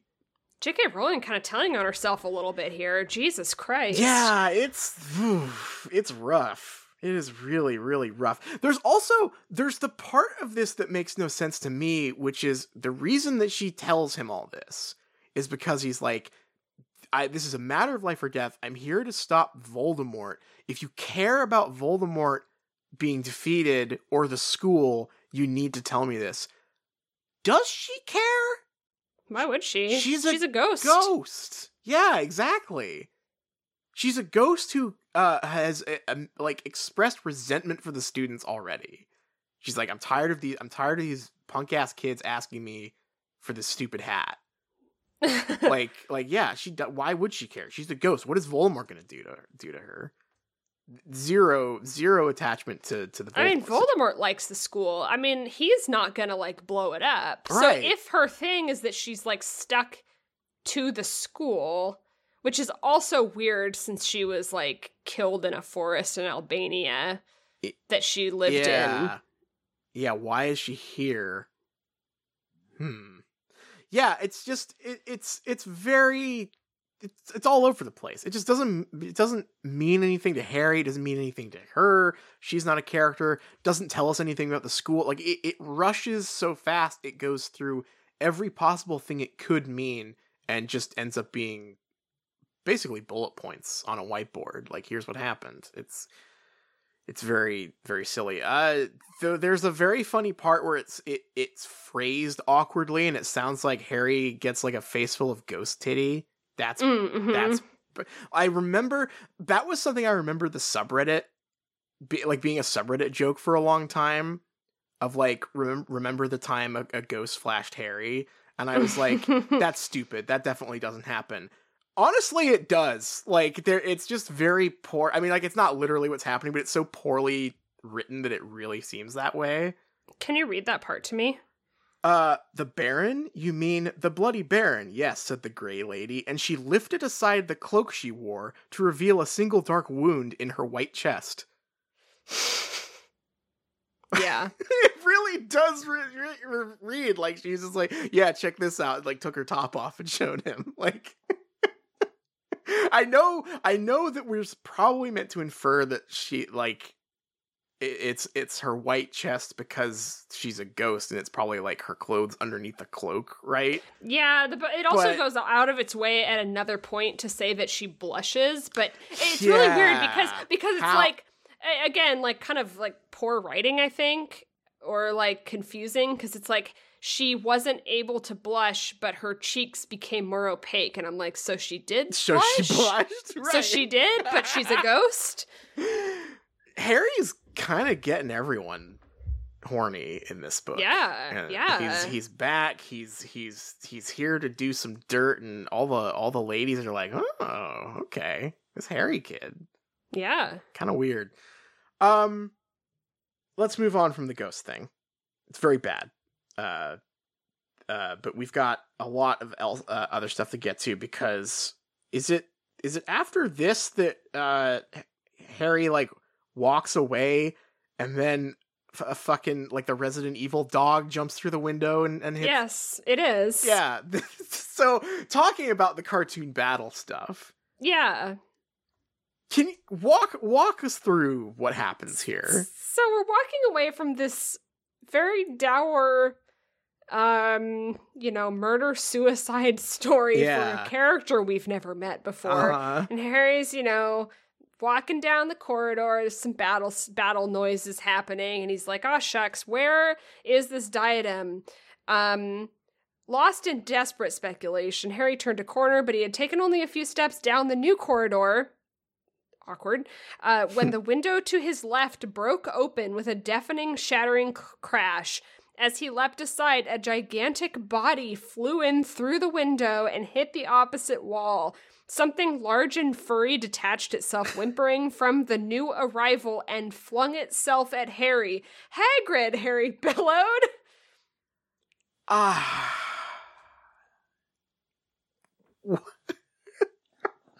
It's the Resident Evil dog! So what broke the window? Fang, I'm assuming. No, but the window broke, and then Hagrid and Fang, who were like holding each other, fly through the broken window and hit the opposite wall. Right? It's very poorly written. I mean, like, the scene that takes place after this opening is very confusing, because Hagrid, like, leans out the window and, like thanks Grop. Thanks, Grop. And then Harry's like, what was that? And, like, Hagrid is like, oh, I asked Grop to set us down. What is it? Like, he says, Grop was carrying us, Fang and me, told him to let me down at the castle, so he shoved me through the window, bless him. Which this really doesn't read like this reads like they cannonballed in to me. Like, he just... yeah, they hit the opposite wall, yeah, right? They got baseball chucked into this room. It's very weird. But, like, what a hard pivot from this ghost sharing her story to Hagrid smashing through a window and hitting the wall and being like, "What's up?" That is what happened! Yeah. Yeah, that's not exaggerating. That's literally how this chapter goes. And he's like, I heard Voldemort's voice from my cave. Yeah. He's here because he was hiding in a cave with Grop. Presumably, I need to remind you that it's because he had to go into hiding after hosting a support Harry Potter party in his hut. This is after he engaged boss fight mode and smacked a bunch of guys around and Kool-Aid manned out of his house into the woods. Presumably scooped up Grop along the way and went to hide in the mountains, kind of beyond the Forbidden Forest. So Voldemort's voice carried a long way here. Mm-hmm. And in fact, Hagrid even says voice carries a lot, doesn't it? Or something like that. And then he's here to fight just in time, just after Harry hears this horrific story of tragedy. He's here to bust in the window and be like, okay, the story's funny again now. Really, really jarring. Yeah, I think this is in one of those moments where I knew there was gonna be a big battle, and one of the scenes that I didn't expect was Hagrid just getting thrown through a window to say what's up, and then go away. I know Hagrid is a tough guy, right? Sure. But being baseball lobbed through a window and hitting the wall and then just getting up and brushing himself off and being like, all right, that's a lot. That's new lore, I think, for Hagrid's powers here. Definitely. I think just broadly, this is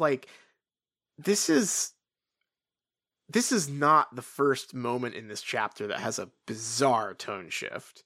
This is going to keep happening, and happens enough in this chapter where I feel like it had to be on purpose. J.K. Rowling had to have sat down and said, this chapter is going to have so many twists and turns. It's going to make you laugh. It's going to make you cry, because it's this is the first of at least 3 of these moments where something horrific is explained or happens, and then just a fart joke happens right after. Right. It is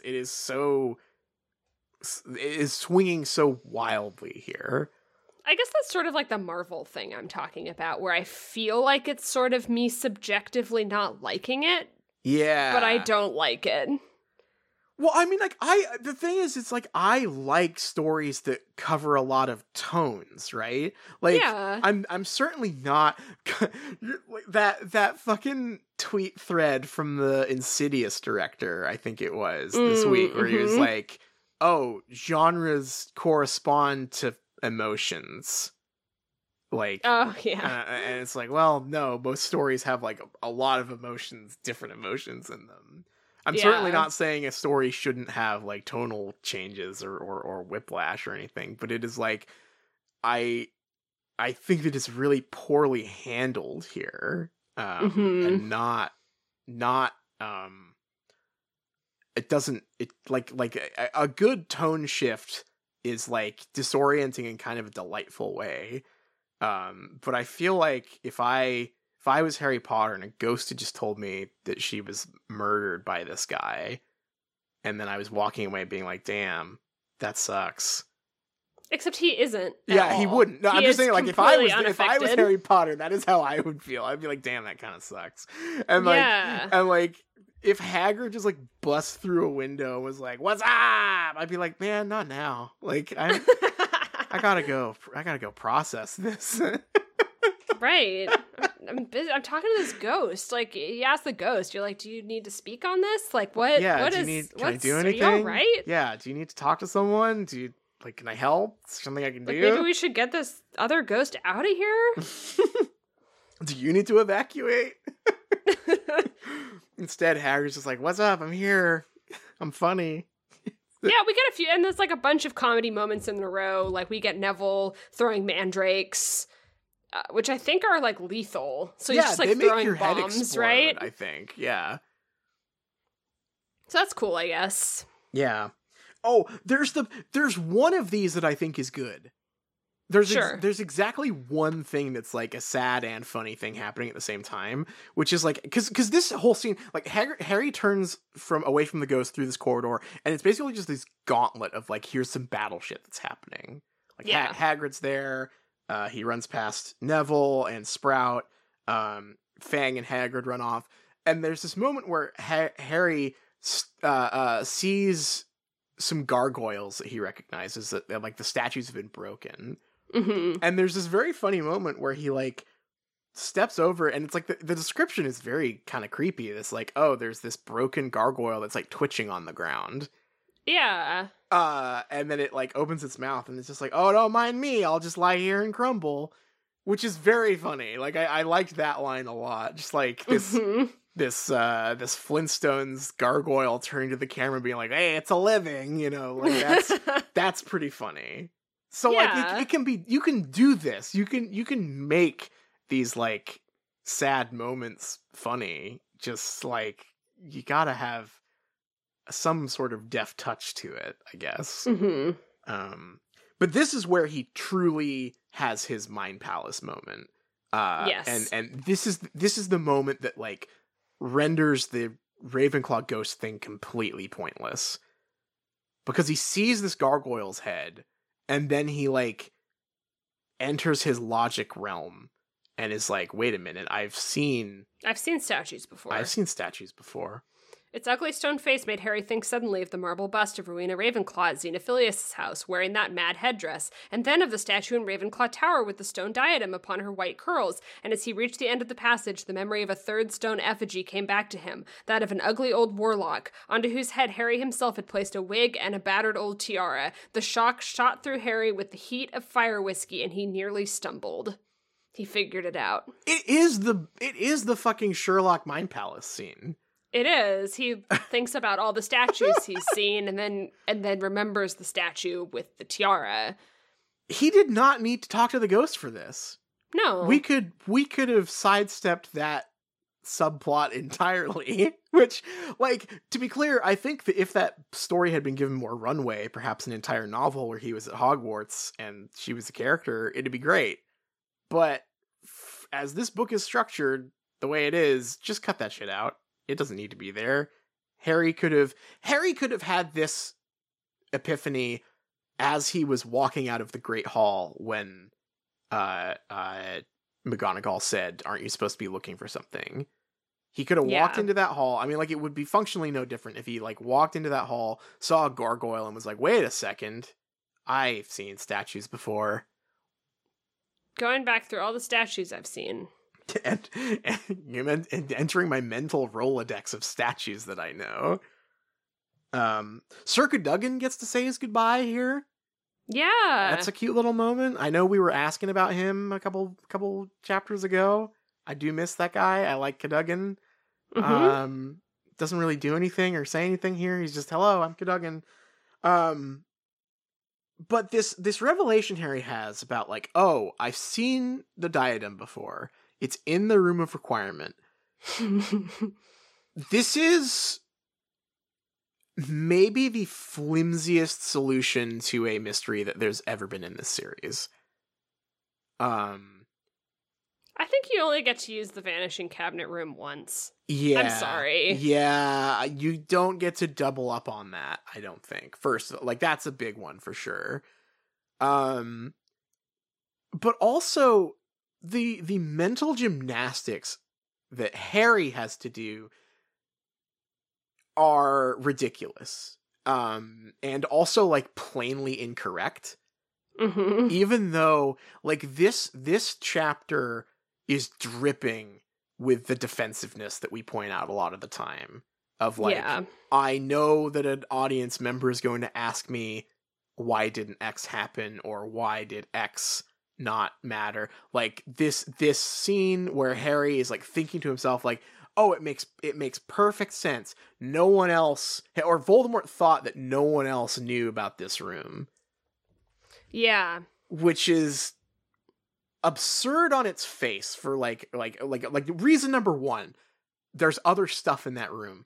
The function of the room is that hundreds of other people have found it. Right. that is like the entire way that the room functions, is that so many students across like the whole years of the school have needed to hide things, have found the room and put so many things in it that it's hard to find those things in there. Right.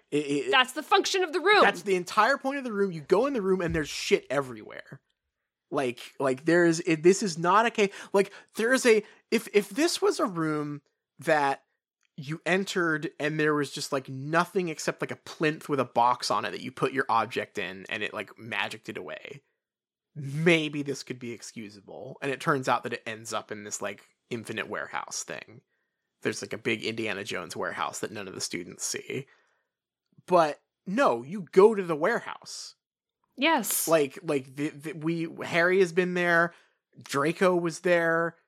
And the part that is so funny, and this is skipping ahead a little bit past another scene that happens in between, but I think that it is worth just talking in rolling in with this discussion about his like statue revelation here is, Ron even points out that like this is stupid. Like he is the audience surrogate. He says he never realized anyone could get in. And Harry says he thought he was the only one. Too bad for him. I've had to hide stuff in my time. This way, he added. I think it's down here.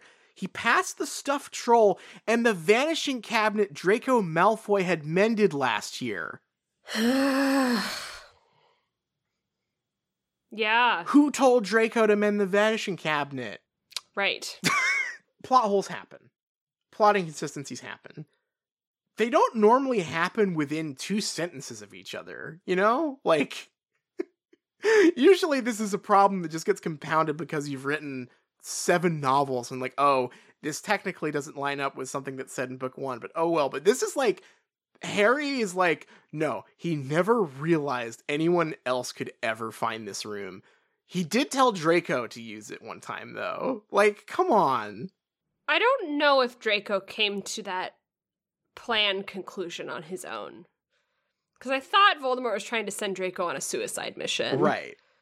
So like, maybe it's just like, no, everyone is leaving each other on red. Well, the thing is I assume that the information would have gotten to Voldemort, right? Because Dumbledore was killed. So even if it was in like, but I guess it was past Voldemort, it still doesn't make any sense because the room is full of stuff that people put in it. He would know. Did he think it was all his stuff? Like that is the point of the room, is that you become anonymous in the room that is used by everyone to hide their stuff. Right. That's the magic of the room. It's kind of clever. I think that's a cute thing, but again, that's cool. Like kids' book logic. and really only functions in a kids' book that really puts a separation between the authority figures and the adults that just don't really get kids. Right. Yeah. This does not work here. It does not. It is so flimsy. It really, really, and like again, it's made all the worse that it's written with that like classic J.K. Rowling defensiveness about like, no, I will plug up every plot hole. He did not think anyone else could get there, and it's like, what? How? What? No way. It's also adult Voldemort who hit it, because we know objectively that it was when he went for the job interview after he'd been working at like Borgin and Burke's for a few years. This would be a great hiding spot for like the diary. Yeah. When he was like in school. Yeah. Like, because he was just another student that would have found that room, and then that works as like a parallel between him and Harry. But he was just like an adult working like a normal job at the time that he put this in here. There's also another thing that really stretches like credulity here, which is this thing that Harry keeps repeating that to the audience that explains why this makes total sense, is that like Voldemort knew even more about the castle than Dumbledore, because Dumbledore was this like model pupil, which that doesn't make any sense. That's absolutely not who Dumbledore is. But also Dumbledore knew nearly all of the castle's secrets. Like that's something that is like a part of it, like innate to his character, right? Like he is the master of the school. He knows what the Mirror of Erised's about. He set up the dungeon on the Forbidden Corridor, right? Like he even nods and winks and says he knows about the Room of Requirement. Yes, right. He mentions, he tells that story about how he really needed to piss one time, and like found a room full of chamber pots, and he's like alluding to the fact that I know about the room. So on no level does this reveal function. It's really something. It feels like she just wanted to wrap up the book. Yeah. Yep. Speaking of... There's just, like, no other way around it. Yeah. Speaking of, let's get to Ron and Hermione, huh? Mm-hmm. Speaking of wrapping shit up, just getting this romance out of the way. Oh, I hate it. I hate it. Oh, it's real bad. Walk us through this touching scene. I don't even know. So they just show up and they've got like a dead snake skull, or no, they have the fangs that they pulled out of the dead snake skull in the Chamber of Secrets, and are like, "Hey, Harry, we knew you were looking for the diadem, and we thought that you wouldn't know how to destroy it, so we went down to the Chamber of Secrets to get some snake stuff." And he's like, "Wow, you guys, thanks. How'd you get in?"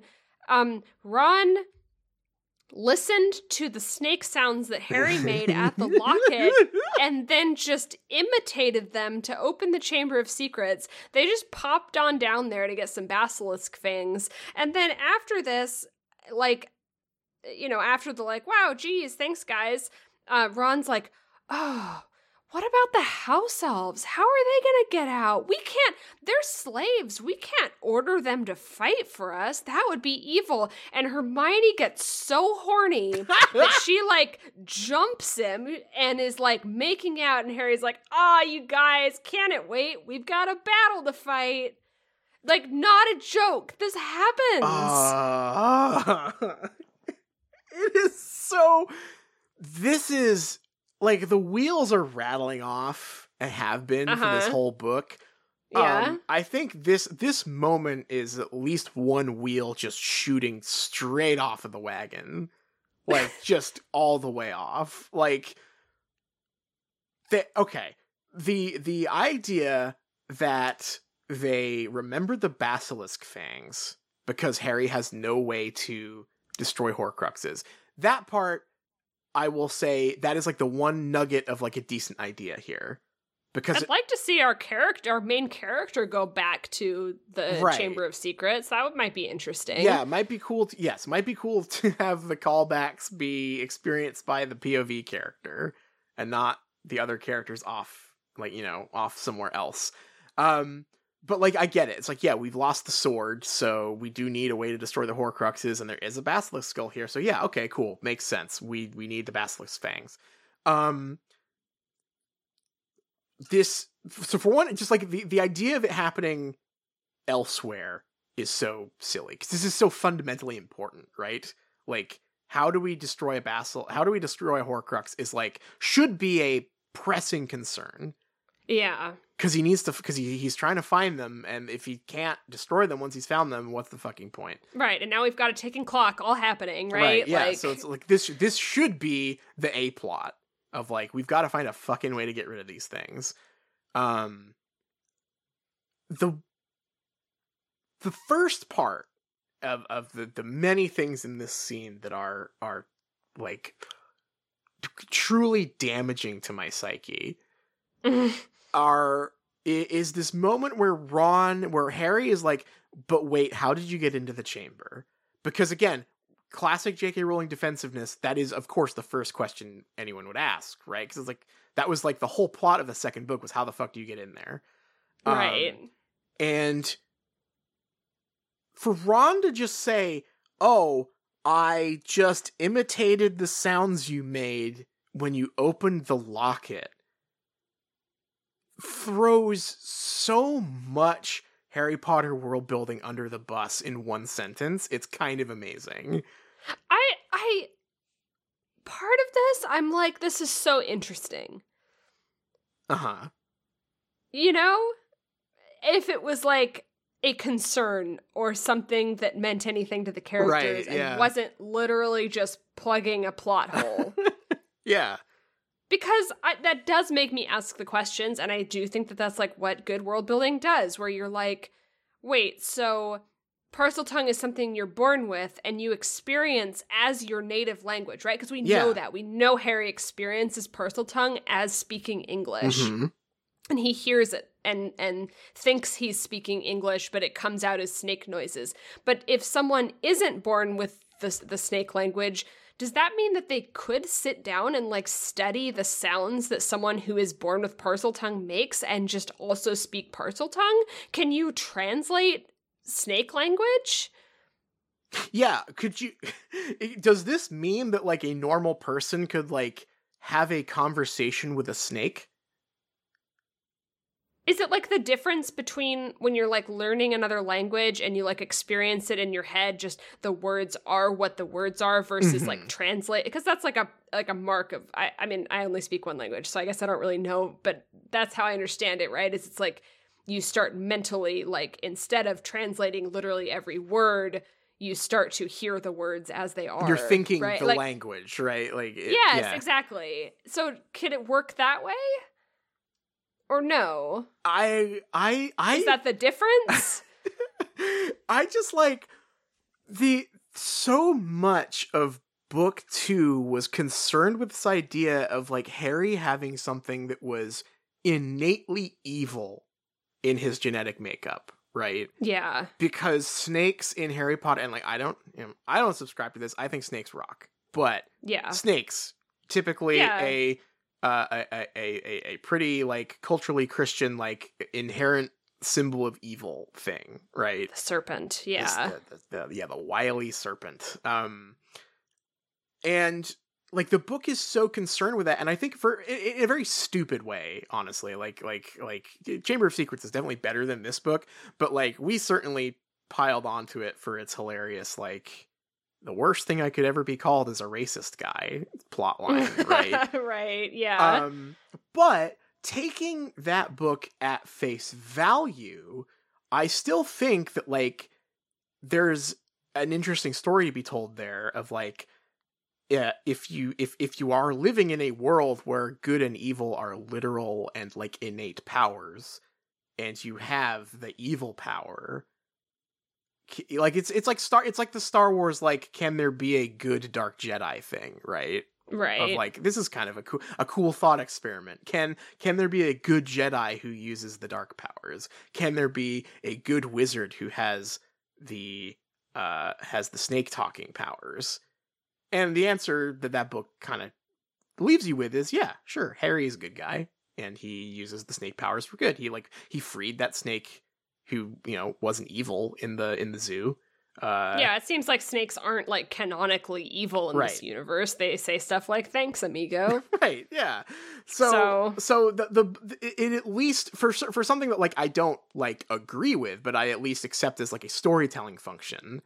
I was willing to accept the like, yeah, this is an evil guy power, that Harry has, and it only works if it is a power, right?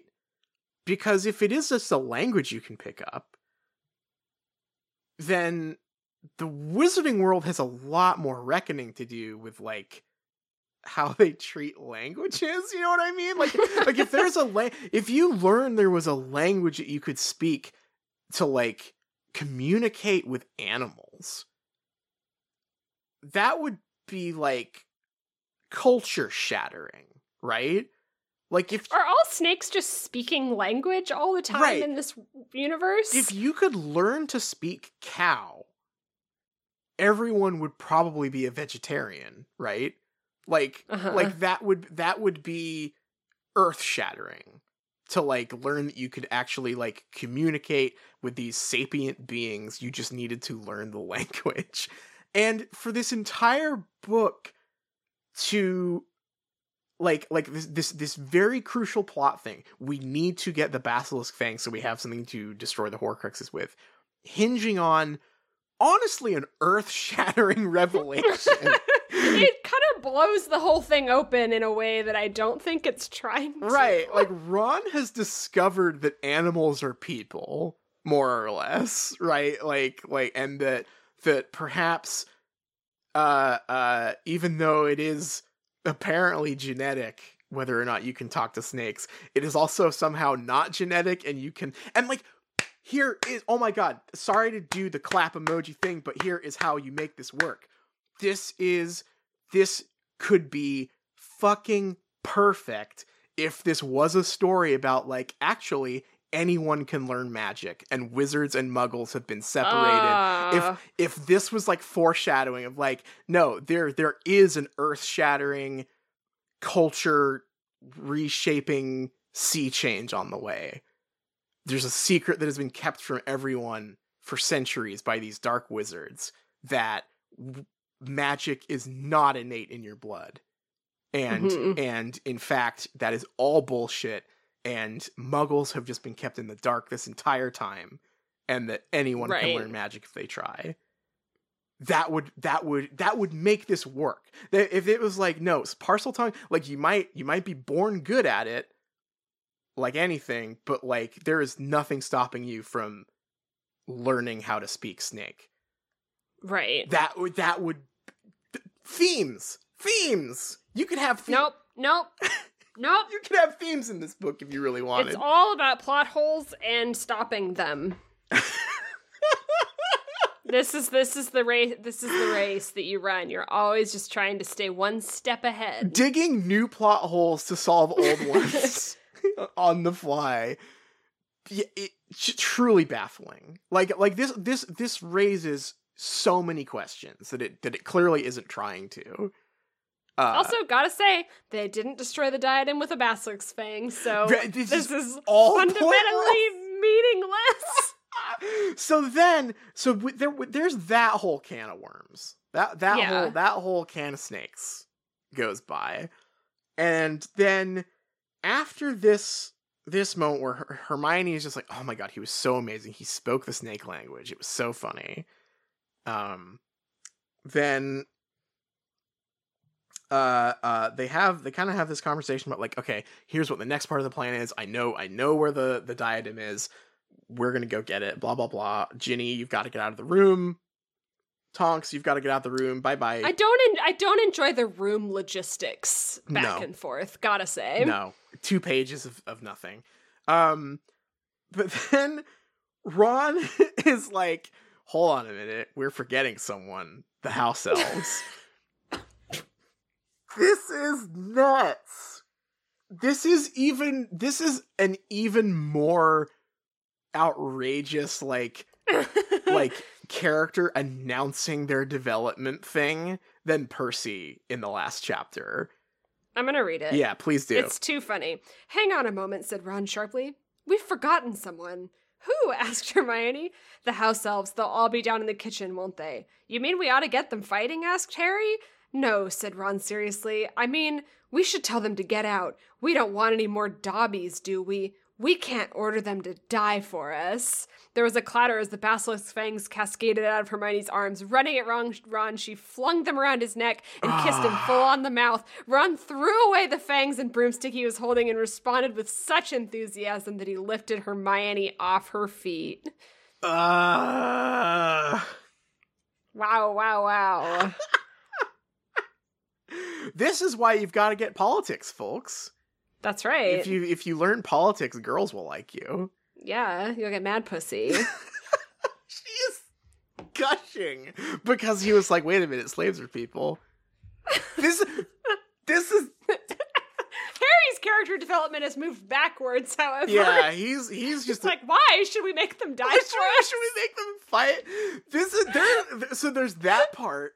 There's the part where on its face this is sort of ridiculous because one, I'm pretty sure the house elves probably know. I think they probably have heard the battle at this point. McGonagall might have told them. Also, they can teleport. Yeah, they can. They can, like, they're good, probably. I think the house elves might actually be the safest people here because unlike the students, you have to, like, single file walk to this stupid Minecraft tunnel, they can snap their fingers and be anywhere in the world. Obviously, I don't think that it is moral to order slaves to fight for you or have slaves. The house elves are probably the most dangerous, right? Hit squad that Hogwarts has got right now. You might not want to order them. That's understandable, and for sure, you should probably free them. You might at least consider asking them. Remember how Dobby, one-tapped Wormtail earlier in this book? Dobby did, the John Wick, shoot a guy and then, stab him with a gun while he's reloading it thing earlier. Yeah. Dobby went fucking off. Could you imagine if there was, 30 house elves all doing that? If they got wands, it's over. This is the elite squadron. Yeah, they're all jumping around like Fizz and League of Legends, and no one can hit them, and they're blasting people. Yeah, they would unstoppable. I think this is the post that was do you want 10 lions or 1 grizzly bear or 100 rats to fight for you? Absolutely, I'm taking the 30 or however many it is house elves that work at Hogwarts. Yeah. If I have to choose someone at Hogwarts to fight for me, house elves, no question. They get shit easy done. Dobby nearly soloed everyone in Malfoy Manor. He did. That was he 1v9'd the whole mansion full of the top Death Eaters. Yeah, just seeing 30 of those guys hopping around with wands and just absolutely tearing the shit. They also have, out of everyone in this series, they seem to have the least qualms about shooting to kill too. Right. Dobby was not fucking around. He wasn't stupefying people. No. He was going for the throat in that scene. So yeah, they rock. I think they can hold their own. I think Hermione might be being a little condescending here when she's like, "Oh my god, Ron, that's so hot that you remembered the house elves." Oh, it's so bad. It's so bad. Because there's also no way, because I know that functionally what this is Ron announcing that his character is developed, right? Yeah. Attention everyone, I am no longer racist and I don't think slavery is good anymore. Yeah. But because of the way this book has been structured, where he has been a whiny fucking Boromir for most of the book. Mm-hmm. And not only that, but the one of the key things that happened at the beginning of this book that has just been completely dropped and forgotten was he got the pickup artist book.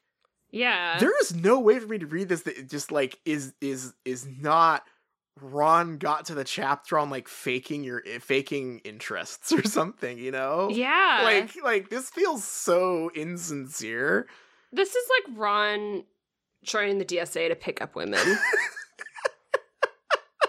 He put a rose emoji in his bio. He's like, "Oh no, this shit's crazy." I can't read it any other way. No, right? Yeah, that is how it reads to me. It's and I know that can't be what it is, because because the answer is it's the Percy scene again. It's I've changed. Factually. Yeah, but it just reads like an Always Sunny routine. This is the Dennis system. He's demonstrating value right now. Right. And she is full on falling for it too. Hermione is just, wow, I did not realize that's all it took to Harry really missed out there, huh? If Harry had said, if in this scene when Ron said, "Aren't we forgetting someone, the house elves?" and Harry had said, "You're right, we can't have them fight for us, we've got to free them," would Hermione have kissed him? Was this a what would have happened then? Ooh. Yeah, right? Did Harry miss his chance here? I think so. He accidentally developed backwards. Yeah, he doesn't care about house elves anymore. Dobby died, and he's like, well, the one guy, died. I mean, wasn't that, his huge moment was thinking about how fucked up it was that Dobby died for him. Yes. And then, like, literally in this one, he's like, oh, should we make them fight? Should we make them fight for us? It's Ron who says, we don't need any more Dobbies.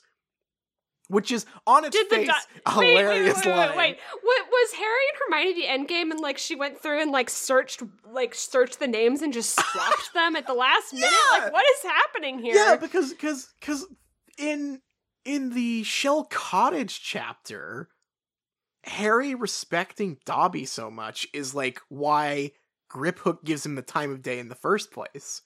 Uh-huh. Griphook is like, Harry Potter, you're not like other wizards. You seem to give a shit about people who aren't human. Which is completely untrue, apparently. But, like, that is a moment that could have been delivered on there, at least, where it's like, okay, if the fantasy of this book is going to be having minorities tell me that, like, damn, you're one of the good white guys, at least make that consistent, you know? Like, that's a stupid fucking fantasy, but, like, at least, if you're gonna do it, do it. Whereas, like, Harry just forgot that was... Like, is what happened here, did Harry become not racist? Because of Dobby dying for him? Oh, and then Griphook made him racist again? He was like, damn it! Harry was like, "It's a new year, new me. I've learned so much. I've listened and learned. I've changed so much. I've been amplifying voices that are not my own." And then Griphook betrays him. And he's just right back to being like, "Fuck goblins!" Like, oh man. That's so bad. That's so sad for... It's like, I used to be liberal, but I got bullied on Twitter so much that not anymore. Harry's just, like, talking to nearly headless Nick, like, you know, I get more criticism from the left now than I used to get from the right. It's crazy. God damn it. Oh, that's Harry, you fool. Oh my god. Yeah, so Ron instead gets to swoop in and say, I would have voted for Dobby 3 times. Also, then they do nothing. Right, by the way. They don't actually do it.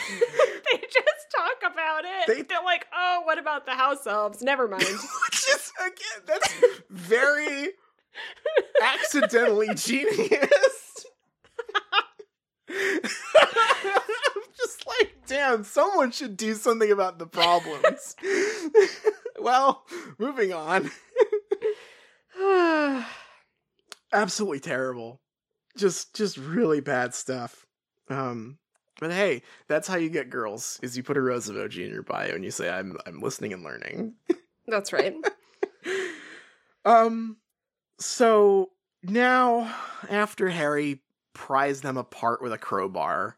It's a very long comedy routine that he does. Oh, it's really something. She's... Get a room! Yeah, hey, there's a war going on here. Hey, we've got a battle to win. Yeah. Harry says, do you think you can hold it in until, like... Keep it in your pants, Ron, could you, like, not come for a second? Can you, like, settle down? Can you, like, have a cold shower? Please don't bust while we're trying to find the last Horcrux. So he tells him his genius deduction that, like, of course, Voldemort thought he was the only one who could ever figure out where to put stuff, and then also Draco. And then they go and they find the room after everyone's out. There are 2 incredible lines here. Number 1, Hermione trying Accio again. Yeah. How many fucking times are we going to learn that doesn't work on the Horcruxes? But here's this is, I think, one of my favorite bad lines in Harry Potter. They were in a place the size of a cathedral with the appearance of a city. It's Synecdoche, New York. Oh, you're right. This is a big movie. This is for the whole movie. Big movie in there. They put a whole big movie in the room requirement. But like, this is on the level of the, like, it sounded like a gunshot thing. But, like, the opposite direction was like, no, pick one. Is it like a cathedral or is it like a city? Right. You can't say, oh, it was so big like a cathedral and also really big like a city, which is bigger than a cathedral. But it's also just kind of a warehouse from what I can tell. Yeah. So. Yeah. But they all split up in this massive space, and then who should be there when Harry finds the diadem? But, so I like this in theory. Yeah. I like that Draco gets the final showdown. I like the idea of it being like, I mean, it sucks because we've had too many of these moments where it's like, now it's serious. Like, that happens every single time where it's like, no, this is real life this time. Because Draco's already, like, basically killed Dumbledore by his deeds. So it's hard to take this, like, oh, now it's serious. But I do like the final showdown. I like the kind of exasperation of, like, it's serious, and now it's like this fucking guy, you know? Yes. Yeah. I think that Draco being there is, I mean, like, for one, I appreciate Harry and Draco having a final showdown, right? Like, that feels good. I like it when the rival characters get to be rivals, right? Mm-hmm. I even like that it is. This is where the vanishing cabinet, like, should have been mentioned again. Mm-hmm. Harry, like, if J.K. Rowling wanted this, very flimsy, Mind Palace routine to be slightly papered over, it should have been that Harry forgot about Draco knowing this place, right? Mm-hmm. Like, if Harry was just like, yeah, Voldemort knew about this place and thought no one else did, and then he was wrong because he forgot that Draco knew about it, that would be a fun reveal, I think. Yeah, I'm having a hard time with Harry being very forgetful about both seeing the diadem and Draco, but yes, I mean, sure, like, whatever. Like, this is something that makes sense when you think about the books taking 3 years to write, but not in the sense that, like, in Harry's world, that happened 12 weeks ago. You know? I just don't think a diadem is that common of an object that you would just forget seeing. Like, how many tiaras have I seen in my life, right? Yeah. I don't know. Yeah, but okay, sure, whatever. What I don't like, because I don't think, like, aside from the fact that the way that they're presented here is just boring and offensive and lame, I don't think Crabbe and Goyle need to have this moment. No, they haven't really. They don't matter. They matter in what they say about Draco. Right. They don't matter for their own sake. They are not, and, like, I feel like the counter argument to this is that, like, they are, they're there to be the Dracos for Hermione and Ron, but they are not those characters, right? Like they never really got rivals. Hermione was supposed to have one in book 4. And Ron, I think, it's had ample opportunities to make a rival. But so, like, if there were 3, like, foils that appeared here for each of the characters, that'd be great. But, like, Crabbe and Goyle appearing, like, the book even draws attention to the fact that, like, Harry has not really spent much time with them, right? He's like, oh, I didn't know Crabbe sounded like that. Like, and Goyle looks completely different now. It's very, it's just, like, cheap and, like, unnecessary to, like, it's just, like, extra muscle being there in a scene that, like, really should just be about Harry and Draco. I think it should have just been Draco. I wish Draco was way more of a presence in these through the whole books. I don't think that he needs to be the focus, but his arc feels so confused, and I was thinking about this because there's so many parts that I really like here, and there is a kind of story that I do love a lot, which is, like, the failed redemption arc, right? Which I think this has all the parts of that, where it's like Draco went to his lowest, got, like, basically humiliated, was loyal, did all the right things, and still got fucked over. Mm-hmm. But given the chance to redeem himself, like, he does a little bit, but he just still takes the coward's way out. He's I like terminally that. indecisive, which is cool. Yeah. Like there's the moment where Crabbe just starts blasting, right? Mm-hmm. And like Draco sort of turns on him, but not all the way. He's just being, I mean, he's like baby Slughorn here, where he's like, he refuses to ever commit to one or the other side, which is really interesting. I think that, like you said, like it's the failed redemption arc is really compelling, I think. Like tragic for him, right? Because it's like you see that like there are so many moments where you could see an off ramp for Draco that he just doesn't take, and that's super interesting. And like that happens with a lot of people. Like that's a pretty common path. And he just ignores every single one, or recognizes every single one, but like chooses to continue to hedge his bets, right? Like it's I think Draco is potentially one of the most interesting characters in this series, who just doesn't get his due. Yeah, it just doesn't. There isn't enough here, and it's like it feels like most of it I'm just reading into, and ends up feeling more like she wrote this and completely forgot about the Malfoy Manor scene. Right, because he also does it there, right? Of just that's like, probably the most deliberate, right? Because he's like, am I going to sell Harry out? No, and he kind of waffles, right? Yeah. But I don't know. It's like Harry doesn't seem very aware of it, and it just, right. I don't know. It doesn't read very well. Yeah, it's clumsy. It doesn't really give either Harry or Draco the closure I think they deserve in this relationship. I wouldn't have minded a real redemption either. No, I think it would have been cute to have like Harry save Goyle and Draco to like save Hermione or something. Yeah. I think that would have been fine too. I've said many times I like a good redemption arc. I kind of want that just because this does sort of go through the motions of a Quidditch game. So I think that would have been cute. Yeah, I didn't even think of that. I'm definitely not in the camp of like he needed to have had a redemption arc, but he needed something, and I don't really care which way it went. Right, he's got to get the redemption arc or the anti-redemption arc, but it needs to be one or the other. And then if he had the anti-redemption arc, he probably should have died. Right. Like, no, I won't take your hand, Harry, and then he could have gotten burnt up, Yeah, that's whatever. That's a good way to. It's instead what we get is, for one, I mean, just absolutely bonkers escalation here from Crabbe, who the book loves to remind us is enormous and fat and stupid. He's really fat and stupid, so don't feel bad that he dies, I guess, is the message here. But the scene escalates with Crabbe like trying to cast Crucio, which by the way misses, which is new lore, I think.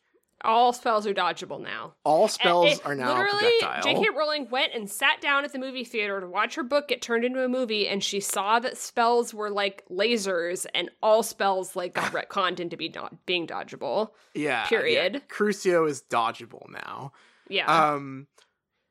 Then he just escalates it to shooting Gunspell, and then summons the Fiend Fire.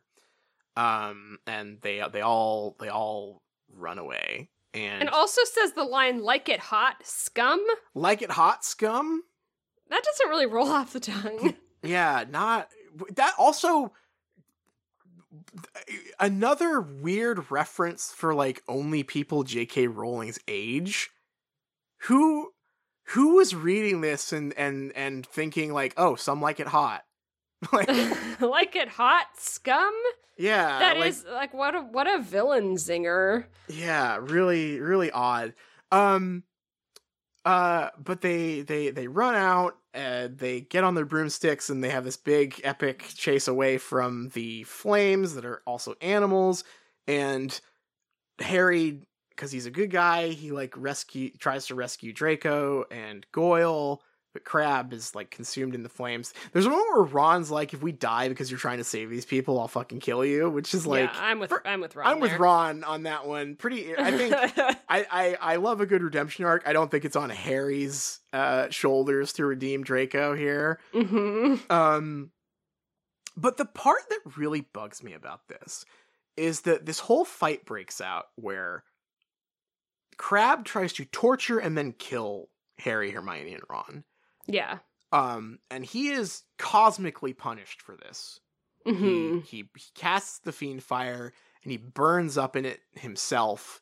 He's hoisted by his own spell. And I find this so frustrating, especially because there's the backdrop of the battle happening here. Mm-hmm. But this feels like it is so clearly in conversation with, like, Harry's weird non-violence stuff in this book. Mm-hmm.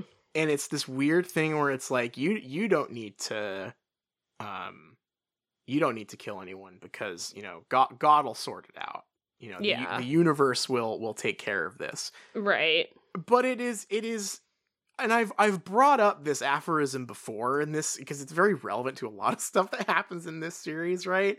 But I cannot shake the, like, guy stuck in the ocean refusing help from the boat because God's gonna save him thing. Mm-hmm. And then getting to heaven and you know, the guy pearly gates and being told, like, well, what are you talking about? God did try to save you. He sent you a boat and he sent you the helicopter and all that. Like this is that in reverse where it's like, Harry, this guy is not going to stop.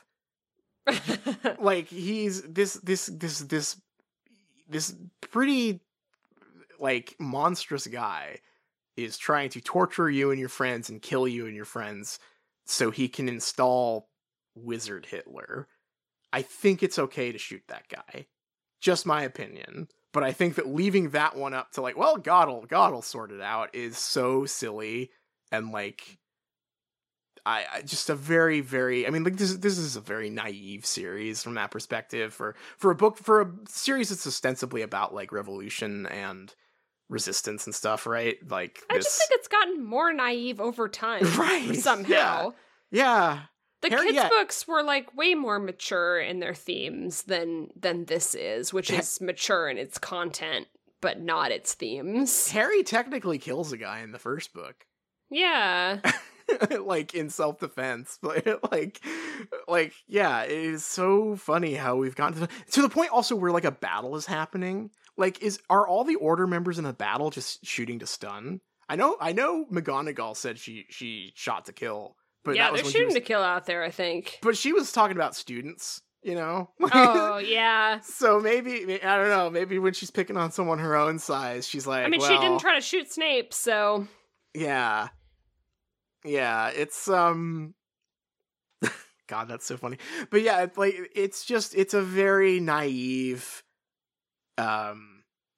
moral tale, you know? And, like, I'm not saying that, like, oh, this book shouldn't be about nonviolence or whatever, but, like, it needs to be internally consistent. And I think at some point when you're, like, your epic comeuppance for this heavy is like, well, we didn't have to shoot him because he blew himself up, is just so fucking lame.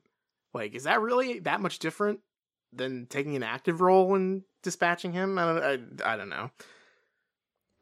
It's very weird that the book wants us to internalize, like, this kind of morality, but also goes so far out of its way to make us not feel sad about Crabbe. Because this isn't like oh, it didn't have to be like this. It goes so far out of its way to write him as, like, basically such an extreme evil person. Yeah, he's a monster. And, I mean, it's like when someone, like, brings up serial killers to, like, say why people should, like, be in prison. And it's like, right, but, like, serial killers it's like serial killers are like the, like, Spider's George of murderers, right? Like, you just, like, you can't look at Ted Bundy and be like, yeah, that's, like, how we should make policy, right? Like, Crabbe is written like that. Yeah. He's just, like, complete amoral sadist serial killer guy, child torture, evil. Yeah. There's no, but like also there's no. You're right. There's no. It didn't have to be like this thing. It's like Crabbe dies, and the first thing Ron says when Draco is like, "Where's Crabbe?" is like, "He's dead." Like really badass. Like he's just like really kind of rubbing it in, which I don't have a problem with. But it's like this is a different story, right? Like that's. I almost wish Ron had just shot Crabbe, honestly. He's like, no, I killed him. Like, fuck that guy. It's so... It's so confused as a religious and, like, moral tale, that it's less the message that I'm, concerned with, and more just, I'm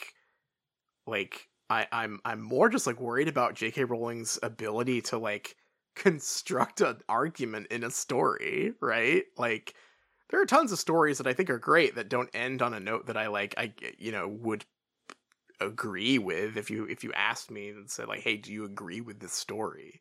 But I think J.K. Rowling can't even get there. I mean, in this case, I just feel nothing, which seems like a sort of a failure. Yeah, I'm not sad about him dying. The strongest feeling I have is why did they not shoot him sooner? Right. And it's not like it doesn't even really feel triumphant because he's not a character and he hasn't done anything that we've seen on screen. Yeah, Harry even mentions, it's like, damn, I've never heard this many words from Crabbe.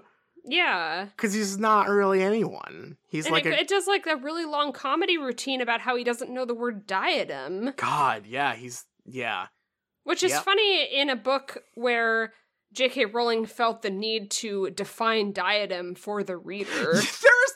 Entire scene where we get it explained to us. God damn.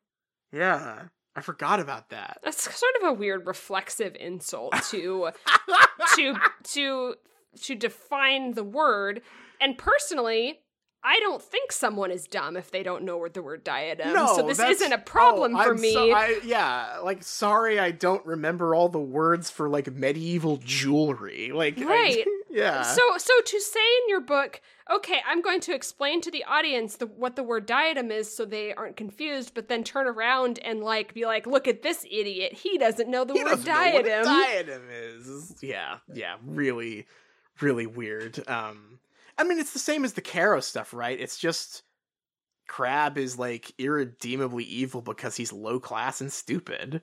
Yeah, I mean, even there's that line where it's like, someone says, like, where did Crabbe learn that? And someone else says, oh, probably from the Caros. And I'm just like, this is just fundamentally meaningless to me because we haven't been here. We've never seen Crabbe and the Caros interact. I don't give a shit about this. Yeah, we just know they're both evil.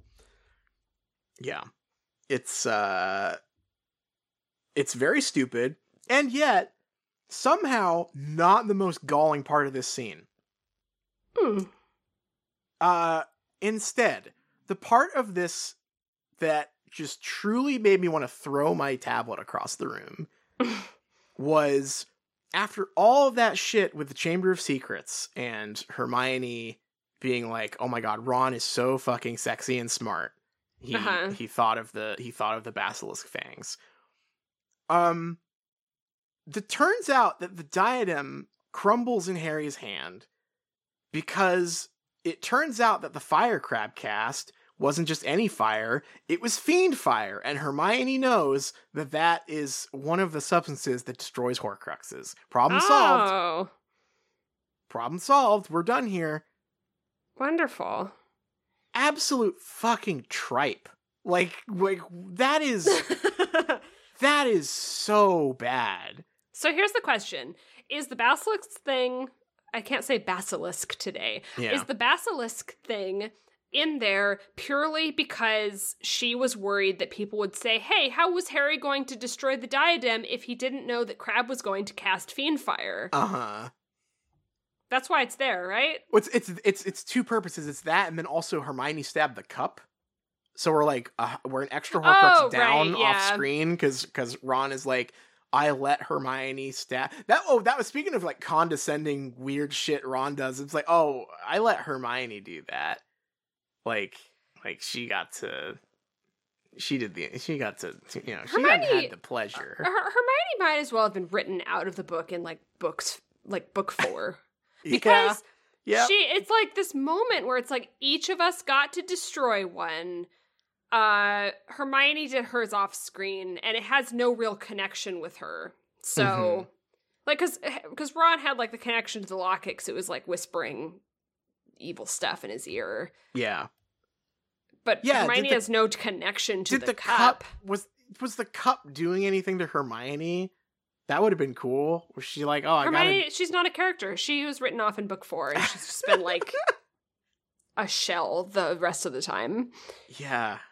Yeah, just reemerged incredibly wet for Ron in this chapter. Ugh, it's so slimy. I hate it. But yeah, so it turns out this is a spell that we have never heard of before that very conveniently does a very important thing.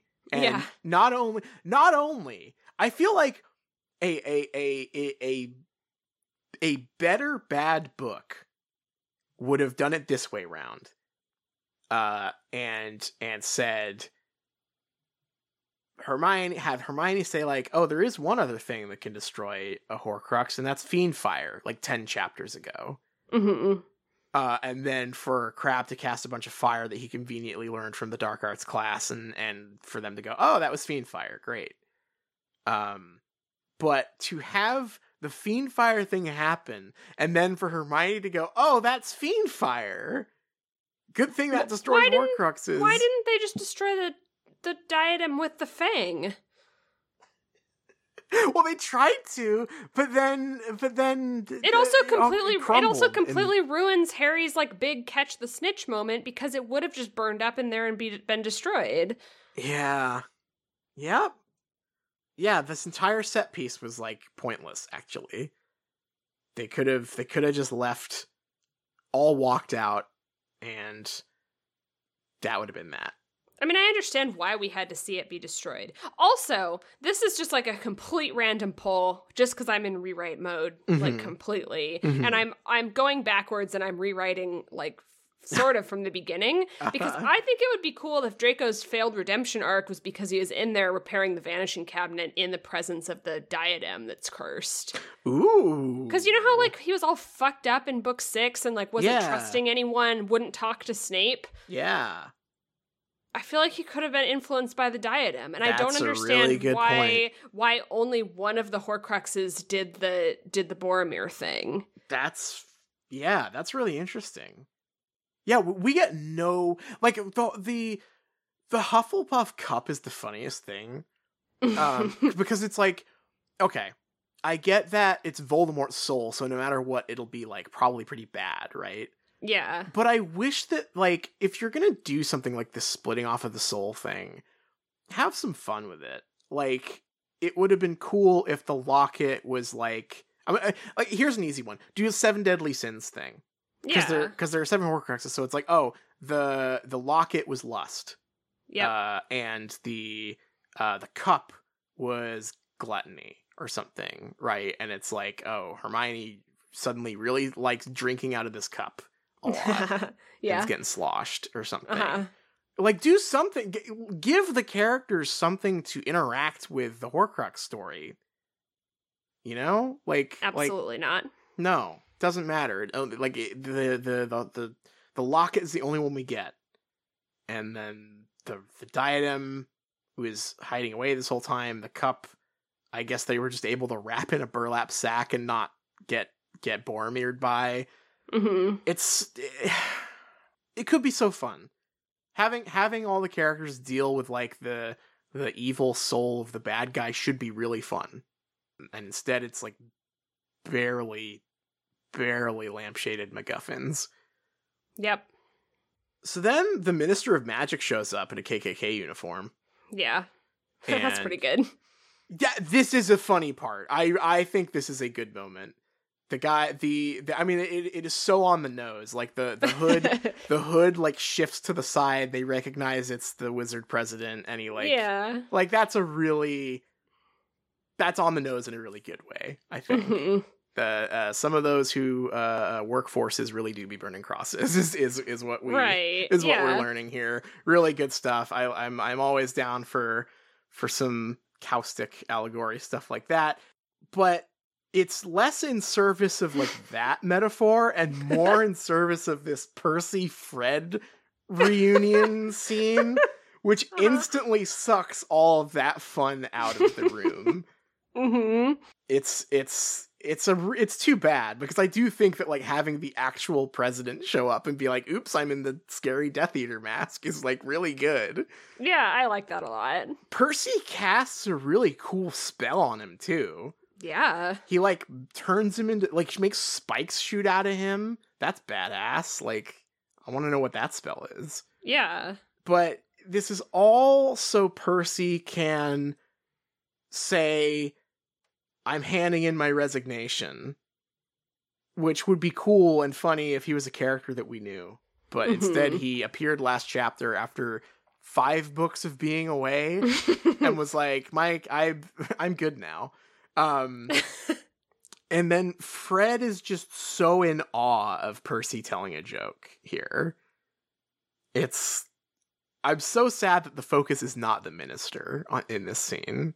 Percy's story is that he was the butt of, like, jerking off jokes. Right. And then joined the evil government and then came back to do a Marvel fight zinger.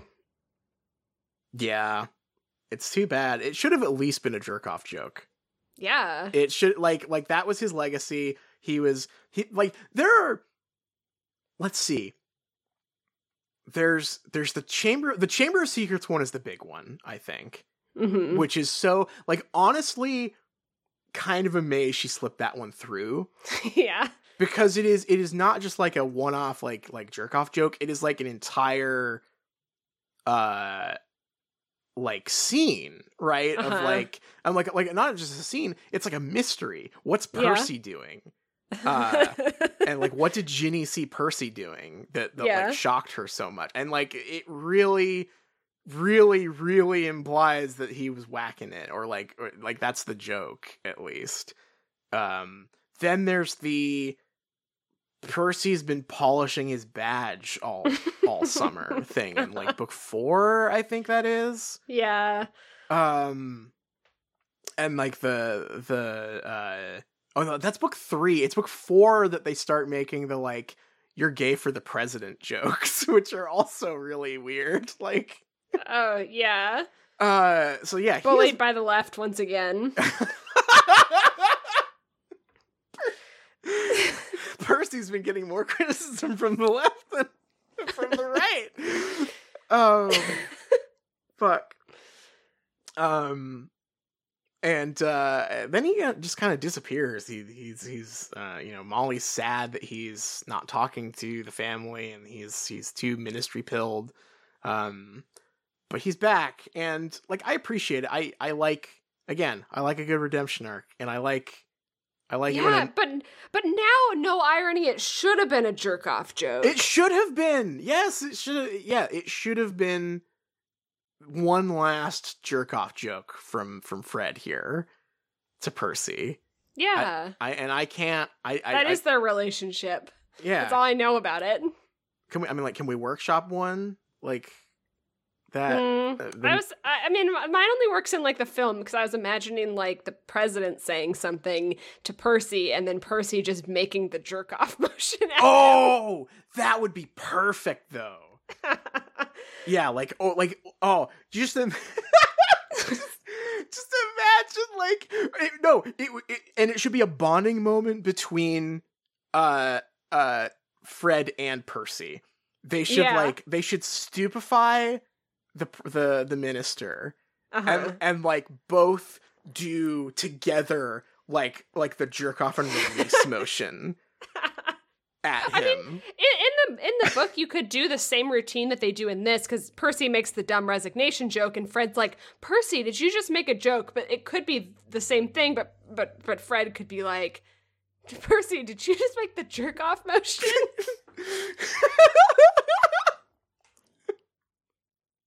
Exactly. Yeah. And that would be something worth dying with a smile on your face for. That's right.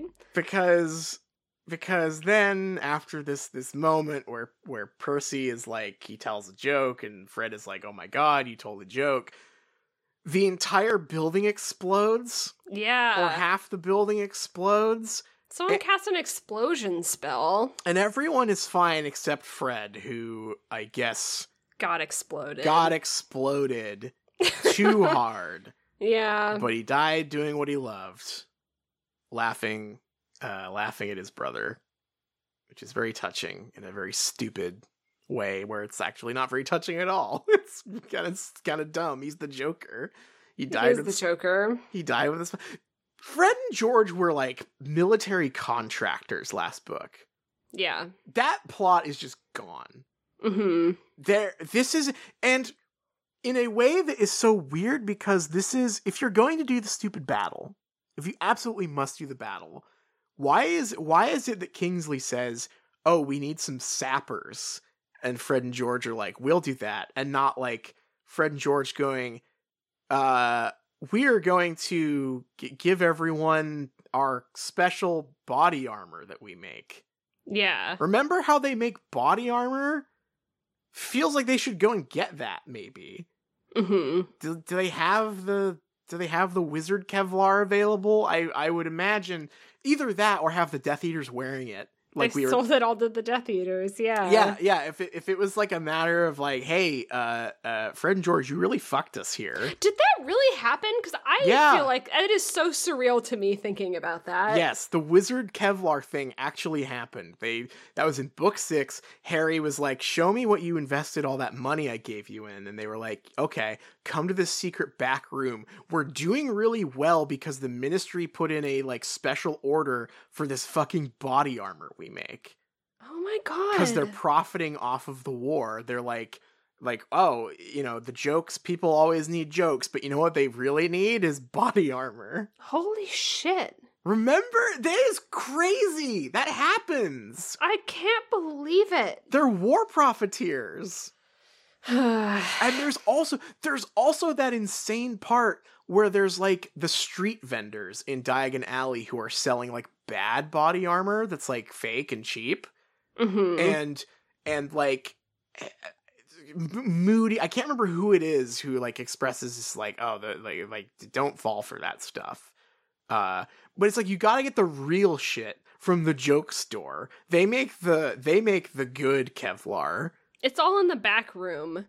Yeah. The government put in a work order for it. Like, it's... So their joke shop is just a front. I hate to revisit this, but I just can't believe it. It's important because we are in the battle where, like, this would pay off one way or the other. Either they are, like, equipped and able to help out everyone at Hogwarts, and they say, all right, like, and man, it's Fred and George. They could joke around, have it be like they're passing these, this armor around to everyone, and they're like, well, if you survive, we'll talk about how much you owe us. Like, have them joking about the merchandise, or, because the Death Eaters took over the government and they sold all of their weapons and armor to the government.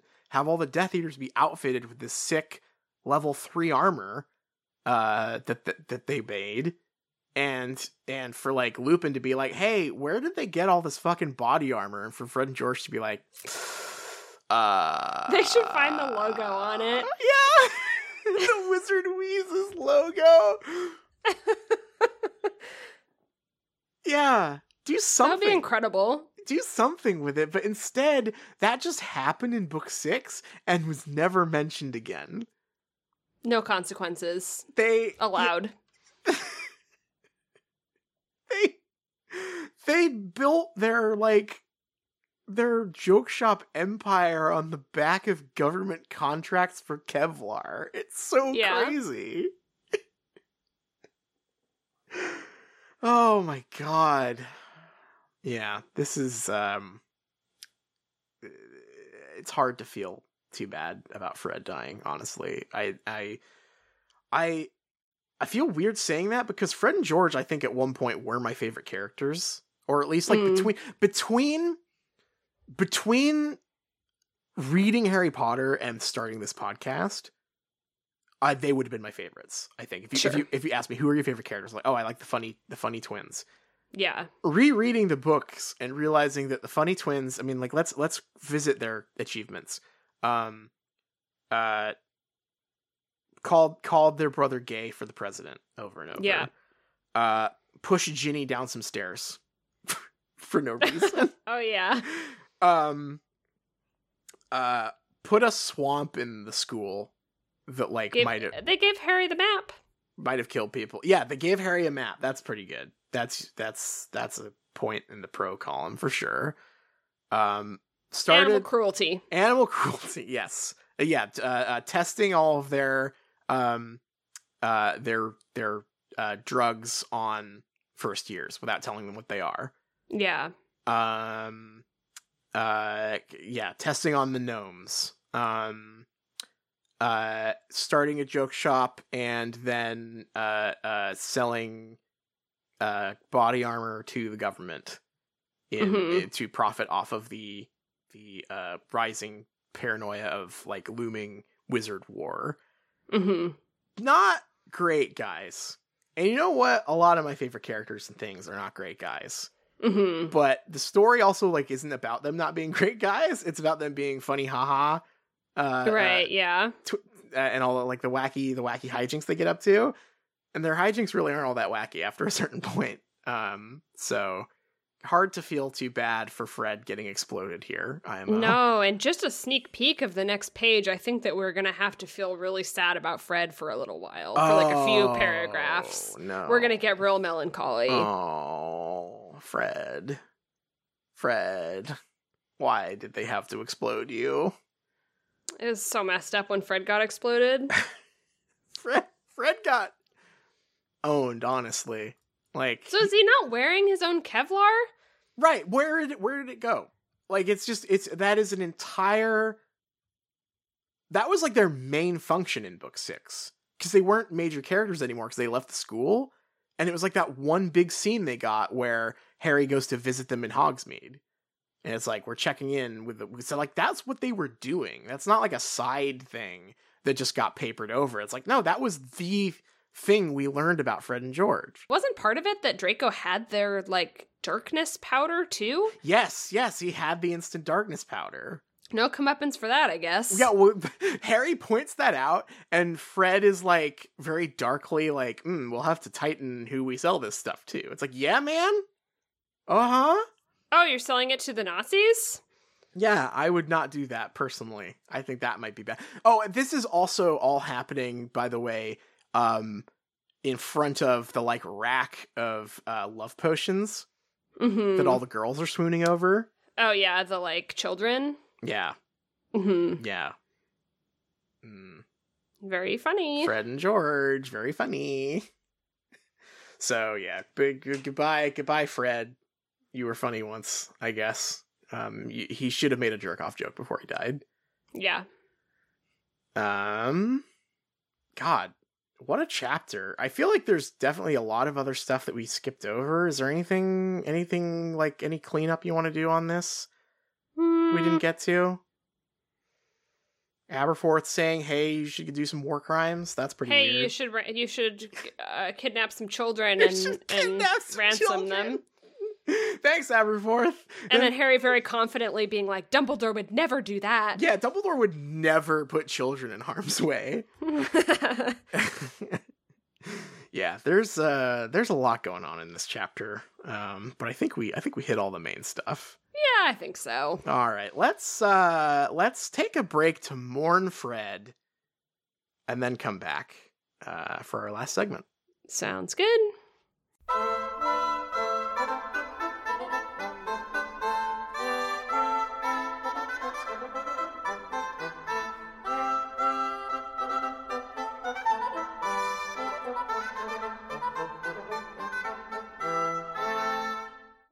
Hello, everyone, and welcome back. Last week, we had a lot of fun reading about the similarities between Sonic and Harry Potter. Yeah, I love Sonic now.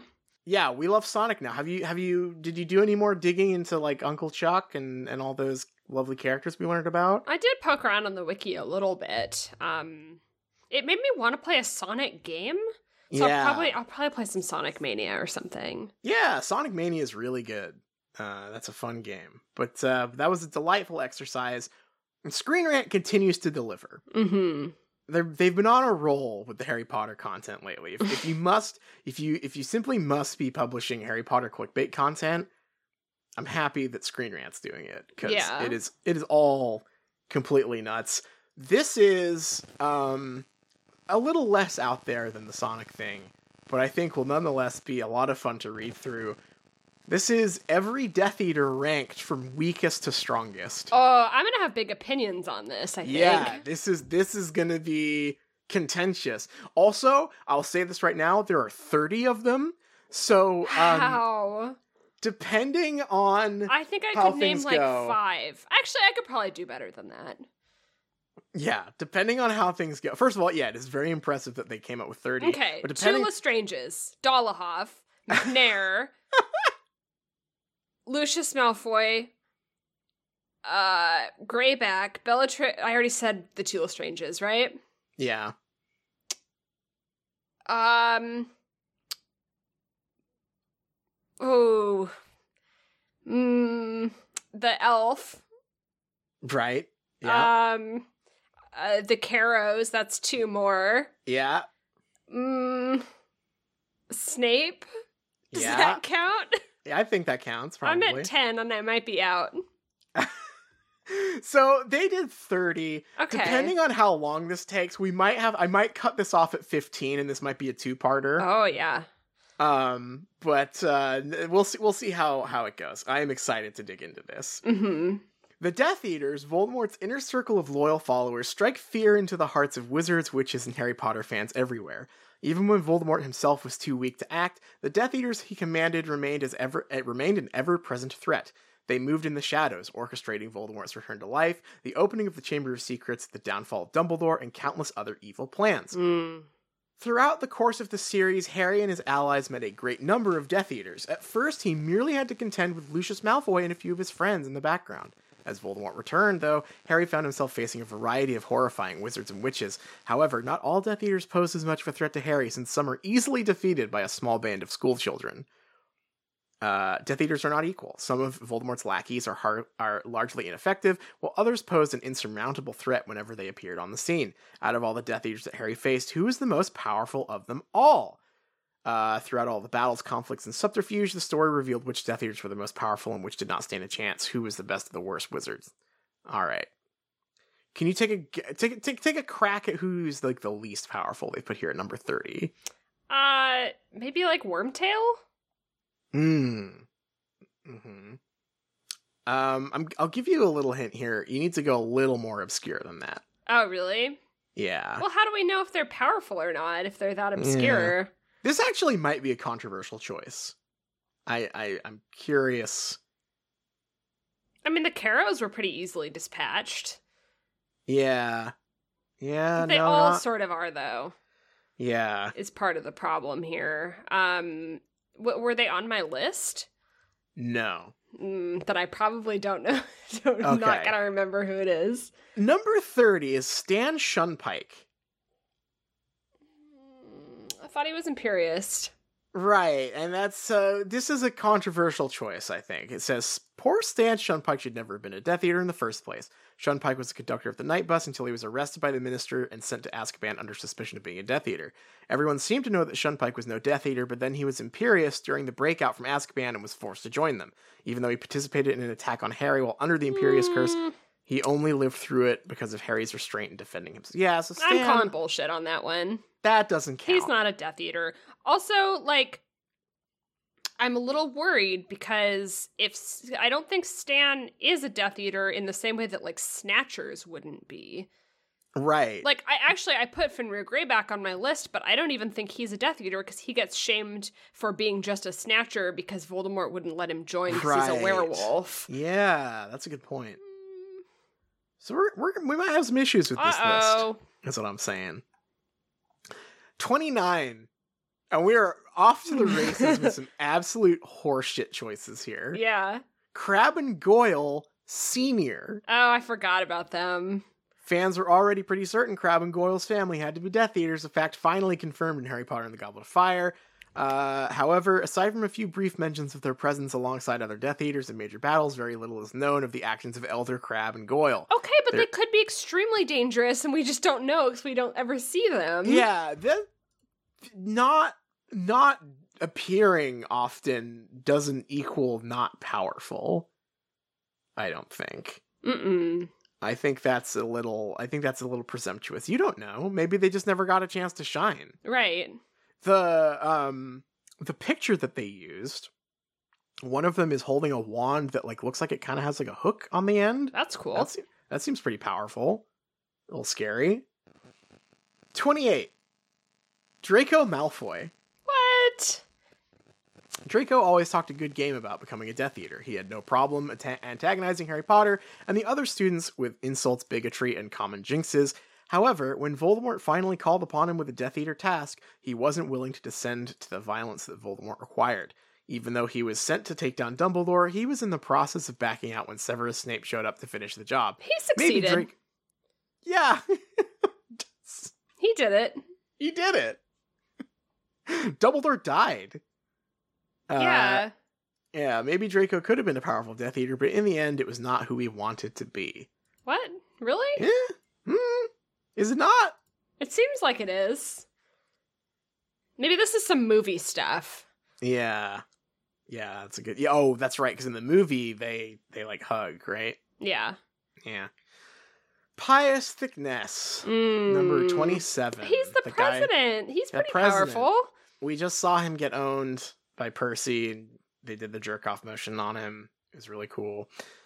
Like Stan Shunpike, Pius Thickness should never have been That's how they could have done the jerk-off joke. His name is Pius Thickness. Yeah. Plenty to work with there. Disappointed in Fred, honestly. However, Corbin Yaxley placed him under the Imperious Curse, turning him into an unwitting key player. Once Imperious, Voldemort's henchman installed him as the Minister of Magic, following the untimely demise of Rufus Scrimgeour. Wait, I forgot he was Imperious. That's not very epic, then. Yeah, wait. I totally forgot, or maybe that's not true. I thought he was just evil. Pius Thickness. The Imperious is so fuzzy on like how it works at this point. Yeah, he was under the Imperious Curse. The way that the wiki phrases it is really funny. Later in the war, Minister for Magic under Lord Voldemort's puppet regime, while under the Imperious Curse, and thus essentially Voldemort's puppet himself. Oh my god. Wait, so that means that like no one even heard Percy's cool line. Yeah, it just like seems kind of rude to like a guy who had his free will taken away. Taunting a zombie, really. Like, really not all that impressive anymore. Wow. So I gotta take back. I thought that it was just a really on the nose, like, damn, the bad guy is the president thing. I thought so too. I completely forgot he was just under the Imperious Curse. Oh, that's so much lamer. God damn it. Pius Thickness. Percy, I'm taking back your cool line card. You didn't earn it at all. Playing on easy mode. Also, the sea urchin jinx didn't like put spikes through him, that's how I read it.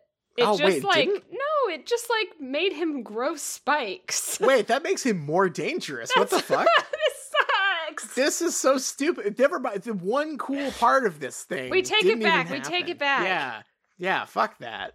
What the hell? I thought he was getting spikes shot through him like in Dragon Age, where you like summon the rocks beneath people. I was like, Percy, that's badass. Where'd you learn that? But no, It's just like a get spiky spell. It made him more of a threat.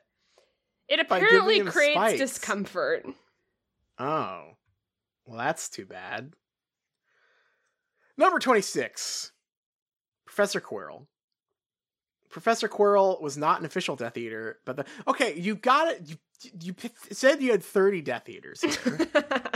I need them all to be Death Eaters, please. This is untenable.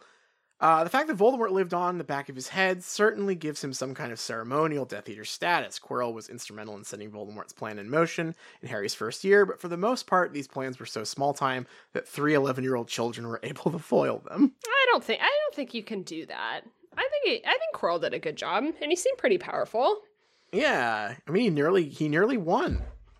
He got only closer lost than most of these guys. Yeah, he only lost because Harry had the, OP power of love thing and touched him on the face. Yeah. It was like an unknown power. Yeah. And he's like, what is this magic? What is this? What is this? And then he crumbled. It was kind of cool. Mm-hmm. He wasn't even effective as a vessel for Voldemort's soul, as he crumpled apart immediately when Harry touched him. That's not on him. That's loser. not on him. You shouldn't have crumbled. Why are you crumbling? What's up, Pee-wee? Why are you crumbling? It wasn't his fault, of course, but his actions still amounted to almost nothing. Wow, weird slam on Quirrell.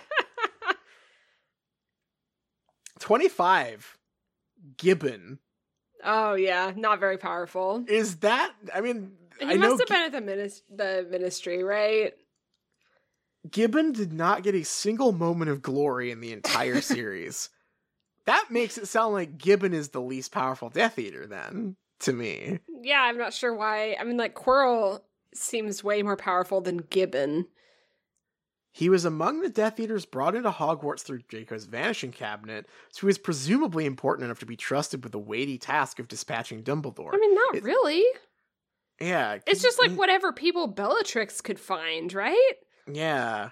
It seems that trust may have been misplaced. He was told to wait for Dumbledore in the astronomy tower, but he did not want to wait for him alone, and instead left his position. As he tried to return to the other Death Eaters, he was hit by friendly fire, a curse intended for Remus Lupin. I forgot about this. He got Chris Kyled by another Death Eater. I feel like he should be the weakest Death Eater on this list. Yeah, if we're going purely by amount of stuff they did, this is easily number 30. Yeah. Yeah, he Stan gets negative fights Harry points. Potter. Yeah. And Quirrell was the main villain of book 1 and was just thwarted by a power that no one else had ever seen before. Yeah. Yeah, Gibbon, this guy easily biggest loser so far. Mm-hmm. This should be number 30. Number 24, Nott. Oh, I remember him. Nott was one of Voldemort's earliest Death Eaters, noted to be present when Tom Riddle applied to teach at Hogwarts. He avoided Azkaban and was present upon Voldemort's return, proclaiming himself Voldemort's most faithful servant. Oh, so he's old. If he was there. Yeah. He's an old guy. Despite this reputation, Nott fails to live up to expectations in battles. He's old! Give him a break! In the Department of Mysteries, Hermione manages to stun him and send shelves crashing down around him. This incapacitated him for the rest of the battle, and Lucius Malfoy instructed that, That'll happen. That seems like number 29 to me, honestly. Yeah, that's pretty Got bad. 15-year-old girl, knocks a shelf over on you, and you can't fight. You're incapacitated for the rest of the battle. Mm-hmm. I think a student got you pretty good there. Yep. 23, you know him, you love him, Jugson. Little is known about Jugson, other than a single named appearance in the Battle of the Department of Mysteries. Still, he fared better than some of his compatriots in this single fight. He managed to use an impediment jinx on Harry, Hermione, and Neville, briefly slowing them down. Harry then hit him with a full body bind curse. Good job, Jugson. After they thoroughly ashamed Nott by dropping a shelf on him, Jugson was able to slow down Hermione, Harry, and Neville. Yeah. And then he got hit with a full body bind curse, putting him out of commission for most of the battle. Okay, so I'm feeling like maybe 30 should be Gibbon, 29 should be Jugson. Yeah. Or no, I guess not, and then maybe Jugson. After this, he is not mentioned for the rest of the series. He may have recovered in time for the end of the battle against the Order, and he may have participated in other battles. Still, his one named appearance failed. They killed him. He died. What other battles? The Battle of Hogwarts, maybe, I guess? He's not there. Okay. He's busy. Number 22, Avery. Avery joined the Death Eaters at the same time as many of its premier members, such as Bellatrix and Severus Snape. After Lord Voldemort's downfall, he claimed to have been imperious and avoided Azkaban. Upon Voldemort's return, he begged forgiveness at Voldemort's feet for believing, okay, this is easily the most pathetic guy. This is the new number 3. This is worse than Gibbon. When Voldemort pursued the prophecy, Avery had the idea to imperious and unspeakable. Oh, this was his stupid plan. This was Avery's idea? I thought this was Lucius's idea. He had the idea to imperious and unspeakable from the Department of Mysteries. His plan failed because it did not get him. He did not know the unspeakable could not retrieve the prophecy, and Voldemort punished him.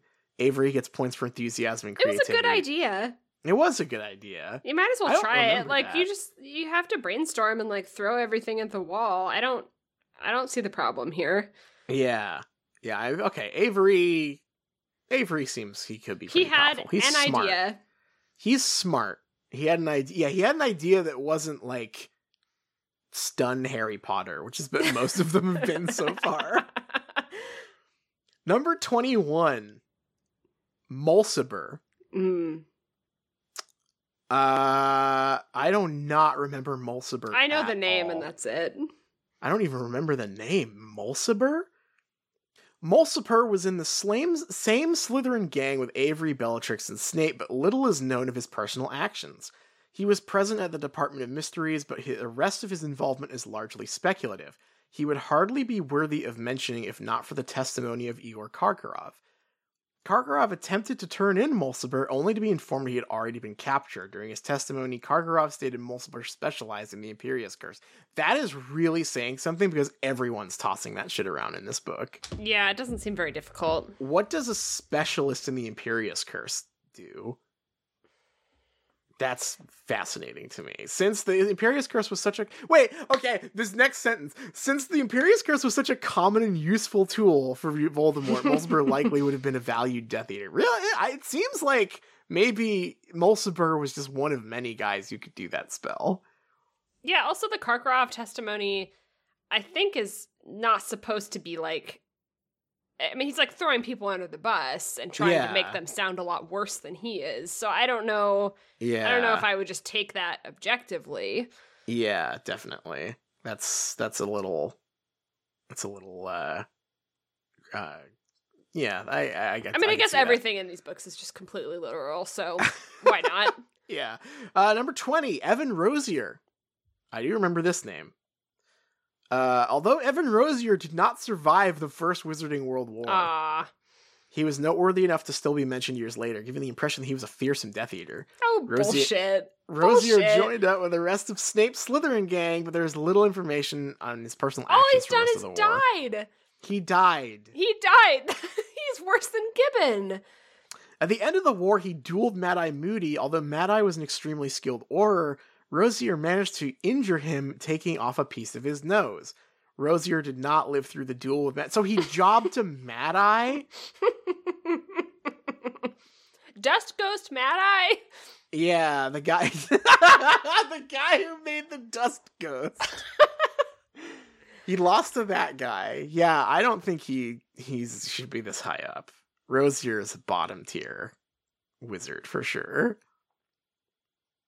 Number 19, Igor Karkaroff. The guy who sold the previous few guys out. And said, wow, these guys are way worse than me. Igor Karkaroff's life as a Death Eater is a mystery up to the point of his capture by Mad-Eye Moody. Once captured, he seems to know enough about the death. Yeah, how do you organize these when every single paragraph starts with, we don't actually know anything about this guy.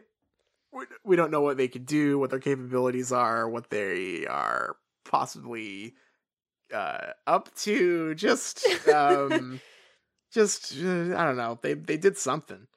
In the movies, he also betrayed Barty Crouch Jr. and got him sent to Azkaban as well. When Voldemort returned, Karkaroff refused to return and ran instead, but he survived for far longer. So, by being a huge wuss, he's a big, huge snitch and also a pussy. A snitch. So powerful. That's wow, incredible. He truly earns his spot at number 19. He snitched on everyone. And that's it. And then he ran away. The chickens came home to roost, and he was like, "Oh, bye." Number 18, a familiar name we all know and love, Selwyn.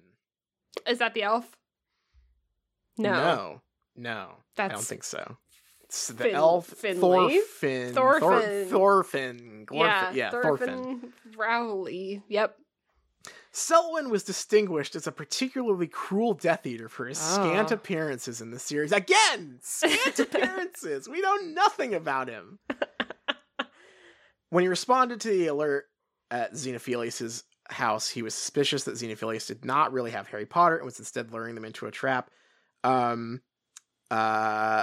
He was violent with Xenophilius and made brutal threats towards the abducted Luna Lovegood. Selwyn also participated in the Battle of Seven Potters, where he pursued the real Harry Potter until Voldemort demanded Selwyn's wand for his own use. For the most part, Selwyn avoided an embarrassing defeat at the hands of Harry or the Order, which is in itself an accomplishment for a Death Eater. What? Is that power? This is true power. This is true power, lucking out of having to face Harry. Because your boss took your wand. Okay, you were bad Snape has got to be number one, right? I don't know. I have not. To be clear, I have not scrolled through this whole list. I don't know if Snape will count, but I feel like if Stan does, then Snape should, and he got special flying lessons from Voldemort. So, yeah, that's and killed Dumbledore. Right. Yeah, that's I'm gonna be pissed off if Bellatrix is number one. Yeah, I don't. Like I said, I have no spoilers. All right. I don't know where those two stand. Number 17 though is Travers. Travers pops up several times throughout the series. He is often one of the most vocal Death Eaters about his vitriol towards everyone but pureblood wizards. Okay, often, by the way, I'm pretty sure he says it one time because they meet him in Diagon Alley. He proves useful in battles, capturing Ginny in the Department of Mysteries and dueling students in the Battle of Hogwarts. In between battles, he works the Ministry with authority over Muggle-born registration, providing his semi-legitimate government power. Semi-legitimate. Okay. Okay. Travers was also the Death Eater who happened upon Hermione Granger Polyjuice to look like Bellatrix Lestrange, but he failed to detect the subterfuge and was imperiously by Harry Potter. Again, he was definitely suspicious. He figured it out. Until Harry cast the unforgivable curse on him. Travers was ultimately more of a bureaucratic bigot and less of a real threat. Hang on! Hold on! Screenrant. Yeah, that's not threatening at all. Holy shit, guys. Ultimately more of a bureaucratic bigot and less of a real threat as a Death Eater. Wow. That is... yeah, he ran the Muggle Registration Commission. But, not that bad. Yeah, he was just a bureaucrat. He didn't have any action sequences. Okay. Number 16, Augustus Rookwood. That's a name we know. Mm-hmm. He started as a spy for the Death Eaters. During the First Wizarding War, he worked in the Department of Mysteries and passed information to Voldemort from inside the Ministry. His spycraft might have gone undetected if not for Igor Karkaroff's testimony.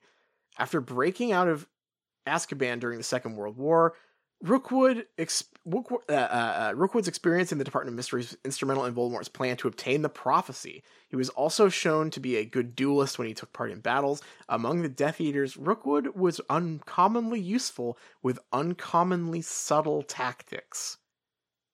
That sounds fascinating. Yeah, what does that mean? I don't think that's in the books, but I do like the creative writing here. Is this something that, like, they extrapolate from the movies? Like, you see Rookwood in the background, it's like, wow, he's doing flips and stuff. I hope so. That guy's got subtle tactics. He's barking order. Yeah, maybe he's one of the guys who says after them, or something. Yeah, tactical. And he's like, yeah, okay, he's got his mind on the mission. Mm-hmm. That's power. Number 15, Walden McNair. I just want to say executioner. The animal executioner. So they've including pictures from all the movies in this so far. And this is the first picture, I think, from the third movie so far. Yeah. Stunning how much better it immediately looks than every other picture here. So cool looking. Yeah. What a sick looking movie. That's a good movie. Just oozing character. McNair was an executioner through and through. He avoided being sent to Azkaban by claiming he was Imperious, and he continued to work at the Ministry of Magic as an executioner of dangerous creatures, including Buckbeak. McNair was given the crucial task of recruiting the Giants to join Voldemort, which he accomplished despite Hagrid's best efforts to stop him. Hagrid did not... I don't know how good of an accomplishment that is, but... Yeah. Hagrid... Outsmarting Hagrid is not... I don't know if that's really a metric you can judge someone's power on.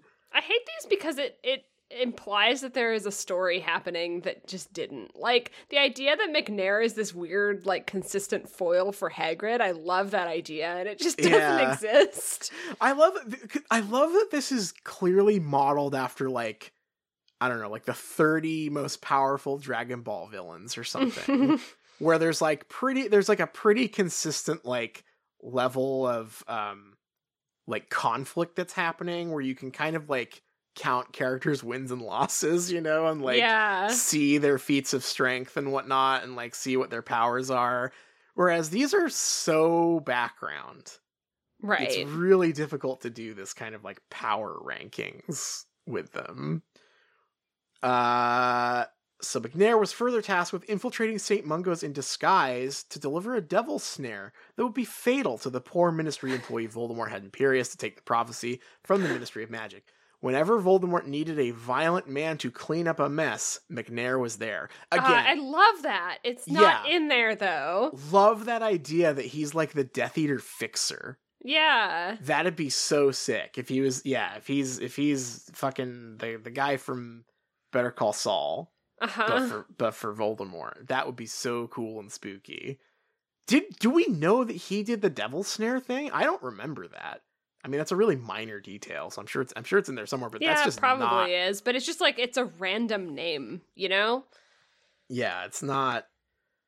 Yeah, McNair did that. Again, I admire... There's an element of fan fiction to this. Mm-hmm. Of like, it's cool that they're able to squeeze this much juice out of these characters who are kind of nothing, but none of this is based in anything in the text, I don't think. So that's the first 15. How are you feeling? Great. I'm feeling great. I want a character I know. You want to power I want to know if Snape is number 1 because I think he should be. We're powering through. We're doing it. We're going feature length, and we're gonna do all 30 here. Number 14 is Regulus Black. Okay. Regulus joined the Death Eaters at a young age and was swept up in Voldemort's vision of the world with pure-blood wizards at the center. He was already being indoctrinated by the Black family into believing Voldemort's prejudice. This made it all the more remarkable that Regulus openly defied the Dark Lord. Regulus took the Horcrux from Voldemort's hiding place, even signing his name to the act and vowing to destroy it.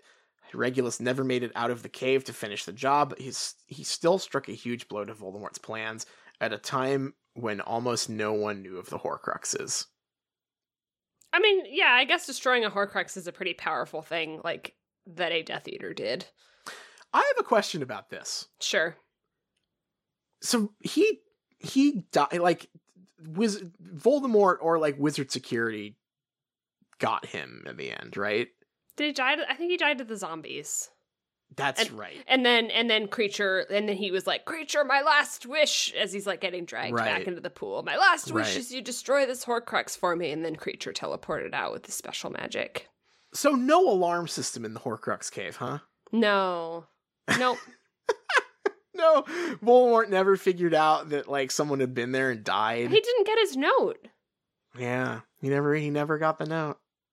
That's so funny. All right. Number 13. This is a really funny one. The Lestrange brothers. What? Not Bellatrix. Wait. There's 2 brothers? Yes, I forgot about them. Wait, is this like the Property Brothers? There's a third? There's a third brother? The third brother is Bellatrix. She's got the wild, like, emo hair. That's true. So... There's 2 Lestrange brothers? Yes, I completely forgot about this, and I don't know why they've put them together here, considering they split some other pairs off in this set.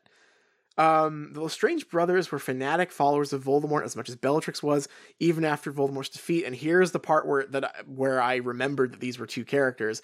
Rodolphus and Rabastan participated in the attack on Frank and Alice Longbottom. Oh, yeah. I remember those names, Rodolphus and Rabastan. Voldemort considered them loyal Death Eaters for looking for him after his disappearance and refusing to forsake the cause. This devotion to Voldemort made them extremely dangerous. The pair was noted to be present during every important battle. There are 2 battles. Though their actions did not seem noteworthy. Oh, okay, great. So they're... Rodolphus even managed to survive throughout the series, appearing again in The Cursed Child! Oh, managed to survive. Wow. Wait, Rodolphus managed to survive, appearing again in Cursed Child to tell Voldemort's child Delphine of her heritage. Great. Some Delphine lore here. Love that. Number 12 is Electocaro.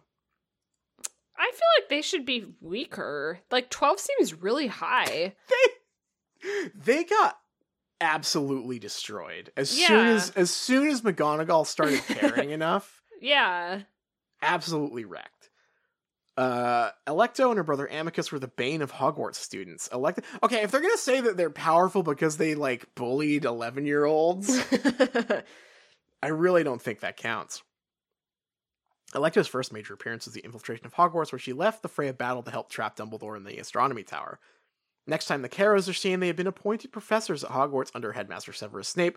They were placed in charge of discipline and made life a nightmare for any Hogwarts student that crossed them, even forcing Neville into hiding.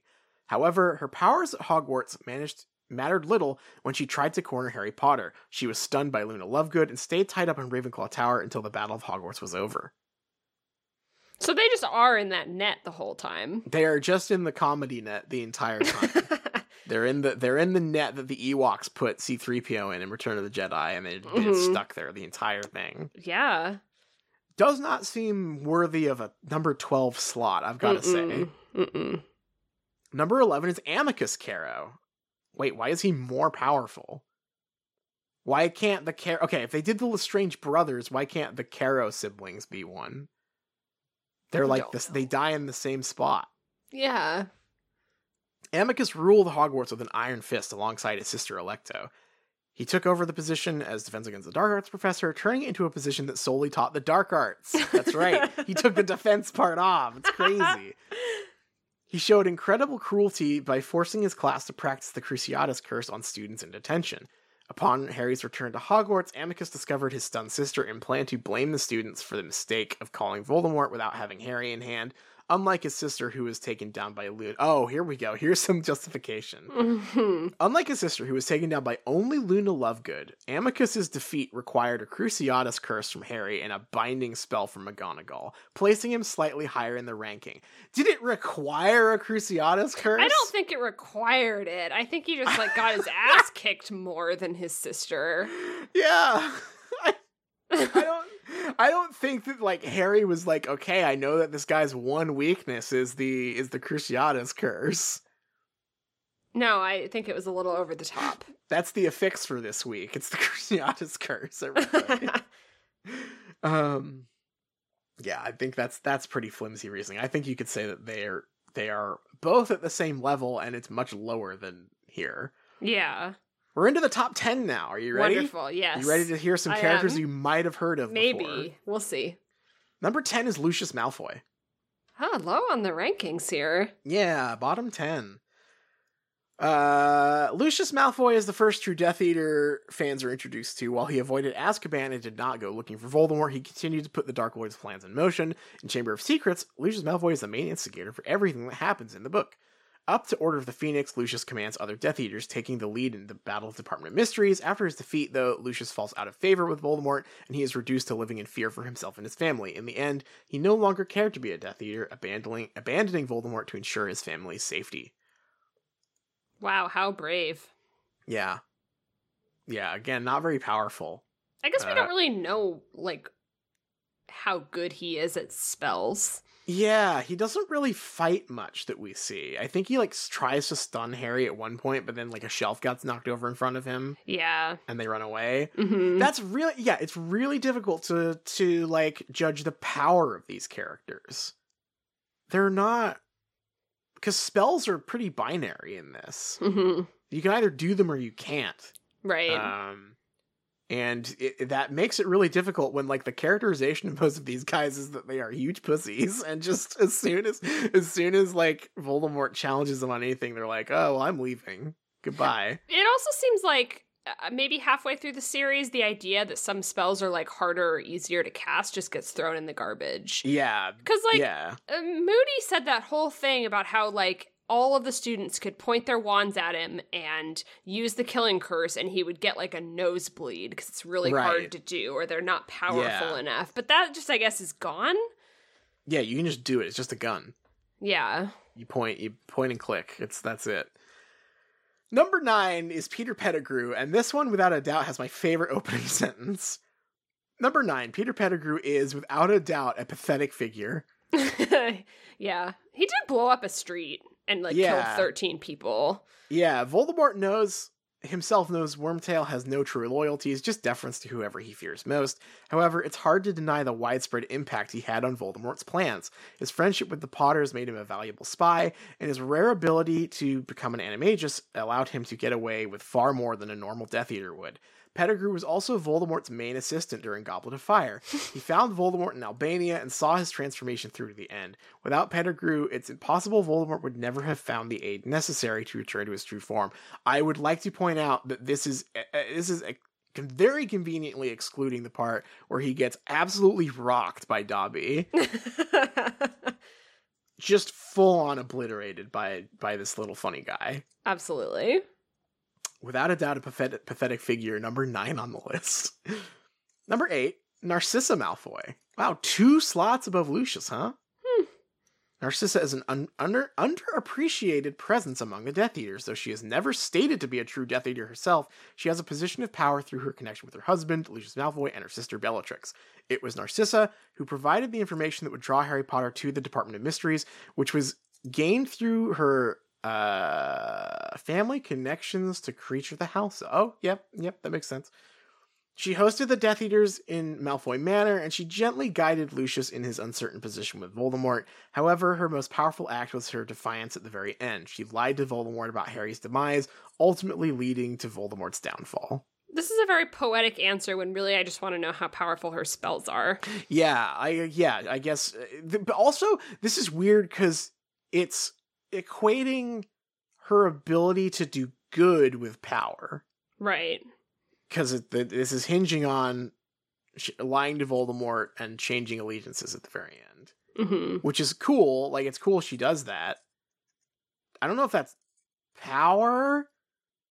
Like you say, I want to know what spells she can do.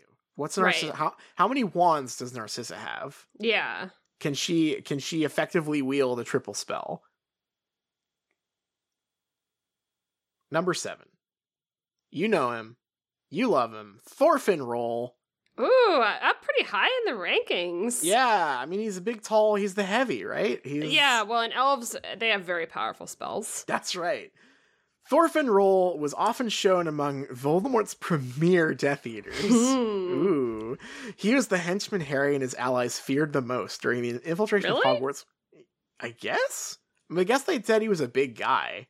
That's a big Death Eater. The enormous blonde Death Eater. The huge blonde guy.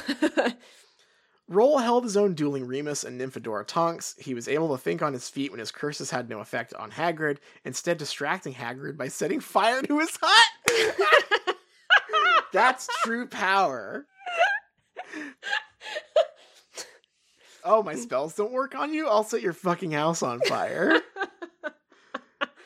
He was also one of the Death Eaters sent to capture Ron, Harry, and Hermione at the Muggle Cafe. He was stunned by Harry, who was under his invisibility cloak. In the course of many known duels, only Harry was able to defeat Roll, and possibly only because Harry was invisible at the time.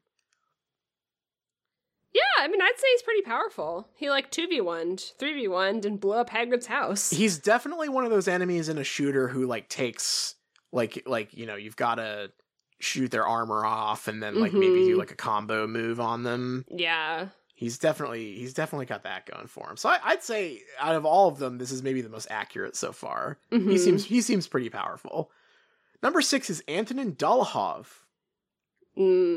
I think he's about to kill Lupin, so... Yeah, he might earn this one. Dolohov was usually the most dangerous of the background Death Eaters. Dolohov was...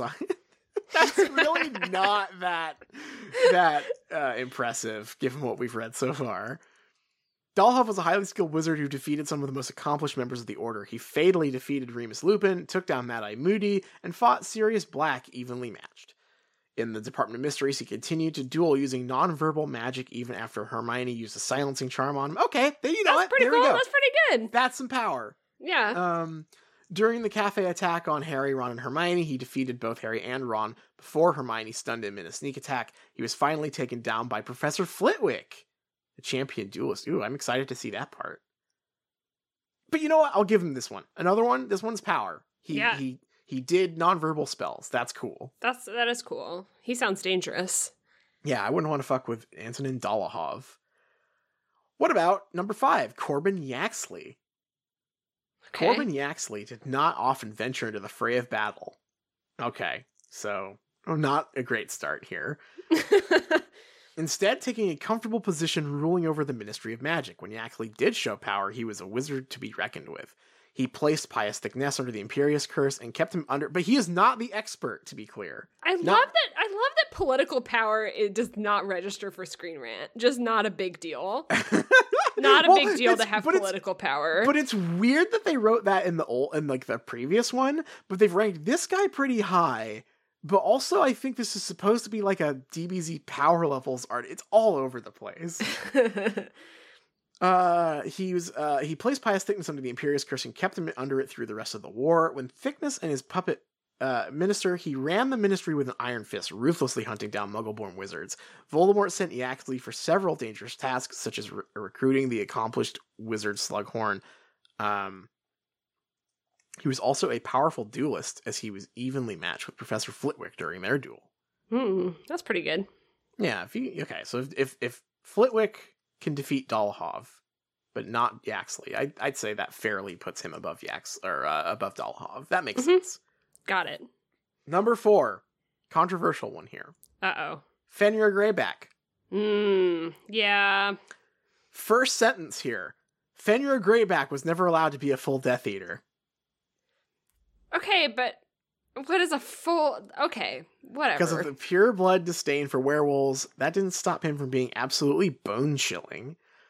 Even Dumbledore admitted that he feared being turned over to Greyback because of his animalistic brutality.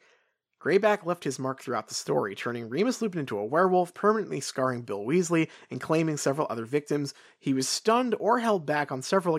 Yeah, Bellatrix got him into, the down state, where a partner needs to come and res him at the end. That was really funny there. Yeah. She really worked him. Yeah. He was often targeted first because he was the most prominent threat in the room. Whenever Greyback was part of a Death Eater attack, his presence was... Okay, so he's the tank. Yeah. All right, we gotta get but you always kill the ads first. No, you gotta go for Fenrir first, I guess. Bad strats, honestly. Number 3, Barty Crouch Jr. Ooh, and they have a lovely picture of David Tennant making the crazy tongue face here. Yeah, I bet. Barty Crouch Jr. played the innocent, confused boy so well that it came as a surprise when everyone discovered he was a loyal and extremely effective Death Eater. Okay, also, I need to show you... I never noticed this in the movie, but get a load of the military uniforms on these ministry guys that are holding him back. Oh, wow. Yeah. I think I'm very focused on him in the scene, but that's weird. He's got he's very front and center. He's got his crazy face. He's got the purple suit on, but he looks like he's being held back by some, like, Bosnian soldiers or something. It's very weird. Who are those guys? What division of the Ministry is that? Does the Ministry have a military? Yeah, these are really military-looking dudes. They're wearing, like, olive drabs and berets. This is I'd never noticed this before. Who are these dudes? That's bizarre. I wonder if this is the, like, magical law enforcement squad. Why do they have military uniforms? I don't know. After we record, I'm gonna Google wizard. Wait, hold on. Let's just wizard world military. Oh no, not Wizarding World military discount. No. Is there a Wizarding World military in the Harry Potter universe? Cora. That's what I want to know. There we go. Not as such. Based on the descriptions given in the books and the other materials, the magical law enforcement patrol are the beat cops. The Aurors are the detectives, excuse me. Damn, I just did a sick you Banksy. Just roasted them. I did a Banksy zinger on them. And the hit wizards are the SWAT. The latter may have been closer to a military in the past, or there might be another group that was disbanded, but we don't really know. Maybe these are hit wizards. Maybe. Or do Aurors? Because Aurors don't have uniforms, right? Like Moody... No, they're like detectives, right? Yeah, Moody is like a plainclothes detective. So I don't know who these strapping military men are. You know, J.K. Rowling is very willing to call things wars in these books, and apparently didn't consider whether wizards would have a military. There's no actual military. But very willing to call stuff wars a lot. Not even, like so literal official, like the first Wizarding War. Yeah. The second Wizarding War. Right. There's no military, which is like, okay, so there's like, remember when the Star Wars prequels were coming out? And in Clone Wars, everyone was like, how did the Republic not have a standing army? And it's like, well, I mean, like, it is a little silly, but like, standing armies are a relatively new concept. Yeah. But, like, did the Wizarding World not even have, like, did they not have levies? Did they not have, like, conscription? They have nothing. The Wizard World just has, like, nothing, I guess. I mean, it's just like, there's no commentary on it. Like, even if they didn't have a standing army, and maybe we're like, oh, we're wizards. No, we don't have a standing army. We're not prepared for this. It seems like it would at least be a consideration. There's some real takes in this Cora article. No, there isn't. This is why Voldemort goes after Hogwarts, because he wants to train young wizards to believe in his views and come to his side. If there was a wizard military, Voldemort wouldn't have had to be defeated by a 17-year-old boy. Placing a lot of faith in a fictional wizard military here. Wow. Yeah. I mean, the military would have joined him because he is he did a coup and is in charge of the government. So yeah, he is right. He did a coup and took over the entire government. So it's not like he is attacking Hogwarts because there's no military to stand. No. Okay, so I guess the answer is these guys are a movie invention. I have no idea. I will have to research this further. I would love to know what these guys are supposed to be. Number 2. Drum roll, please. You'll have to add it in afterward. Yeah. Bellatrix Lestrange is number 2. Snape's gonna be number 1. I knew it. Maybe. I haven't scrolled down. Okay. Bellatrix Lestrange is the quintessential woman you would never want to meet in a dark alley. Everything about Bellatrix... That depends. I mean, I wouldn't just say that, like, a blanket statement or anything. I feel like you'd find a lot of people that would disagree with you. Thinking about the 9-foot-tall vampire lady that they just put in Resident Evil and going like, you know Remember what? when Bellatrix turned her wand into a whip? Yeah, that was cool, right? Mm-hmm. Yeah. Anyway, painting with a broad brush here, Screenrant. Everything about Bellatrix is frightening, from her fanatical devotion to Voldemort to her laughing cruelty and love of causing others pain. She refused to... Again. Screenrant. Kink shaming a little bit here, yeah. She refused to believe the Dark Lord was gone, so she searched for him after his defeat and attacked the Longbottoms. In battle, she always came out with an upper hand. Even in defeat, she was usually able to destroy Harry's strongest allies, as she is personally responsible for ending the lives of Sirius Black and Dobby. No, not Dobby. We don't need any more Dobbies. Through all of her appearances, she was always the foremost threat, a chilling presence that Harry could never manage to entirely defeat. Fair enough. Yes. Fair enough. Yeah, she did spells pretty good. Yeah. I still can't get over how obvious it was that Harry's you were right, Bellatrix, or Bellatrix was right, you really do have to hate someone thing was like clearly meant for her. And it's really strange. It's so roughshod. Okay, number one. Are you ready? Number one, yeah, I'm ready. The number one most powerful Death Eater, according to Screenrant. That's right. Is none other than the inimitable, incredible Severus Snape. I knew it. It's so obvious. Severus Snape started out as a real Death Eater, proving himself useful by bringing Voldemort news of the prophecy. Snape was already gifted as a Hogwarts student, so he was likely already a powerful Death Eater. However, he showed his true worth when he switched sides to help Dumbledore protect Harry from Voldemort. Again, I just want to know how powerful his spells are. Yeah, I want to know I want to know what his special moves are, what his spells can do. That's the most important part, I think. Mm-hmm. Again, similar to the Narcissa one, weird to lump in being able to switch sides as a being power. a good guy. Yeah, being a good guy doesn't make you the most powerful bad guy. Again, honestly. I want the Dragon Ball Z rankings. I'm not really interested in the poetic part. I need the power. I need the literal power levels, please. Snape planted himself within the Death Eaters, working against them at every turn without ever raising suspicion. He played every other Death Eater like a fiddle, even fooling the Dark Lord himself. He was powerful enough not only to set all of Dumbledore's plans in motion, but also make it look like it was all in service of Lord Voldemort. That's pretty cool. Yeah, that's true. Also, he could fly. Can we list the real reasons that Snape is the most powerful wizard? Number Absolutely. 1, can fly. I think he does nonverbal spells too. Yeah, he's a really good duelist. He holds his own against McGonagall and Harry, and I think at one point, no, I guess does he fight Voldemort? Is that who kills him? I forget. I think Voldemort just sets the snake on him, and the snake bites him. Oh, that's right. Yeah. He invented a shitload of potions. Yep. He invented a bunch of spells too. He invented Sectum Sempra. Sword spell. Yeah. One of the cooler spells, really. Definitely. That honestly seems like, because he's the only character I think we know who has made a spell. Mm-hmm. And is like completely unexplored as that is. We don't know what that entails. We have no idea what that really means.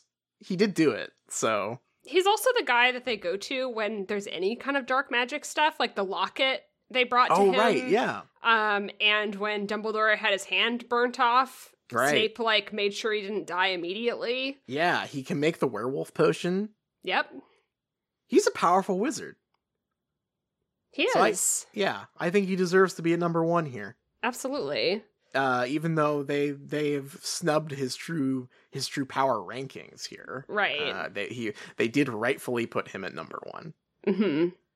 Incredible. Thank you, Screenrant, for pumping out this absolutely batshit crazy content. It's a little confused. It's a confused listicle, but I like it. It's a confused listicle, and I think one that is reaching into some truly deep pockets.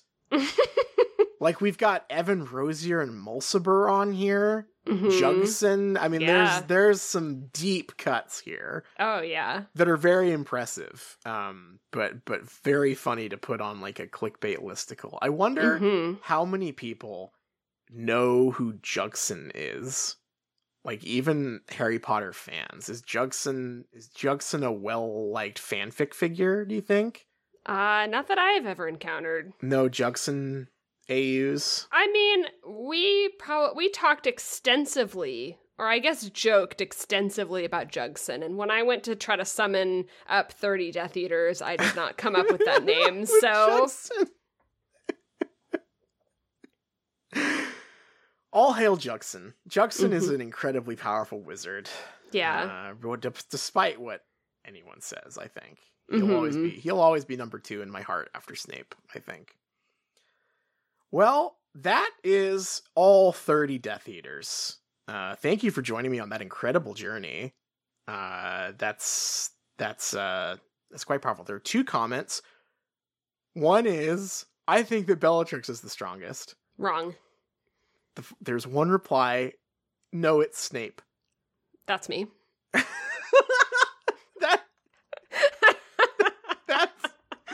That's the eternal debate right there. Also, wait a second. This article was published. Oh, it got this article got re-pushed out, similar to that Fantastic Beasts thing at the beginning of the show. I think, because this is from a while ago. It appeared in my newsfeed as like a new post, but these posts, number 1, I think Bellatrix is the strongest, 42 weeks ago. The reply, no, it's Snape, 29 weeks ago. So a 10-week period where someone was like, hang on a second, it's Snape. It's Snape, for sure. They had to let him know, and I agree, because it is Snape. All right, well, we have gone very long this week, but very deserving, I think. Crazy chapter, wonderful Screenrant content. But we should take it to the close. Our theme song is Hot McGonagall by Cheshire Moon. Huge thanks to them, as always, for letting us use that as our theme song. You can check them on a Bandcamp, but you can check us out at patreon.com/streetcast. Always lots of fun content there for you. We've got Higurashi recaps. We've got video games we're playing. We've got beverage reviews. One time I put Mio in a Coke on there. Lots of important scientific research undertaken on the Common Room and more. And Liz, what are we reading next week? We're reading chapter 32. It's called The Elder Wand. Ooh. That famous object, that important wand. Yeah, I can't wait. I can't wait to learn all about the powerful stick. Until then, please read another book. Please read another book. To the dream, but there's a lady there, makes ocean roar seem tame. Better know what you're after if you catch her eye, 'cause this hot mama is just a cat in disguise.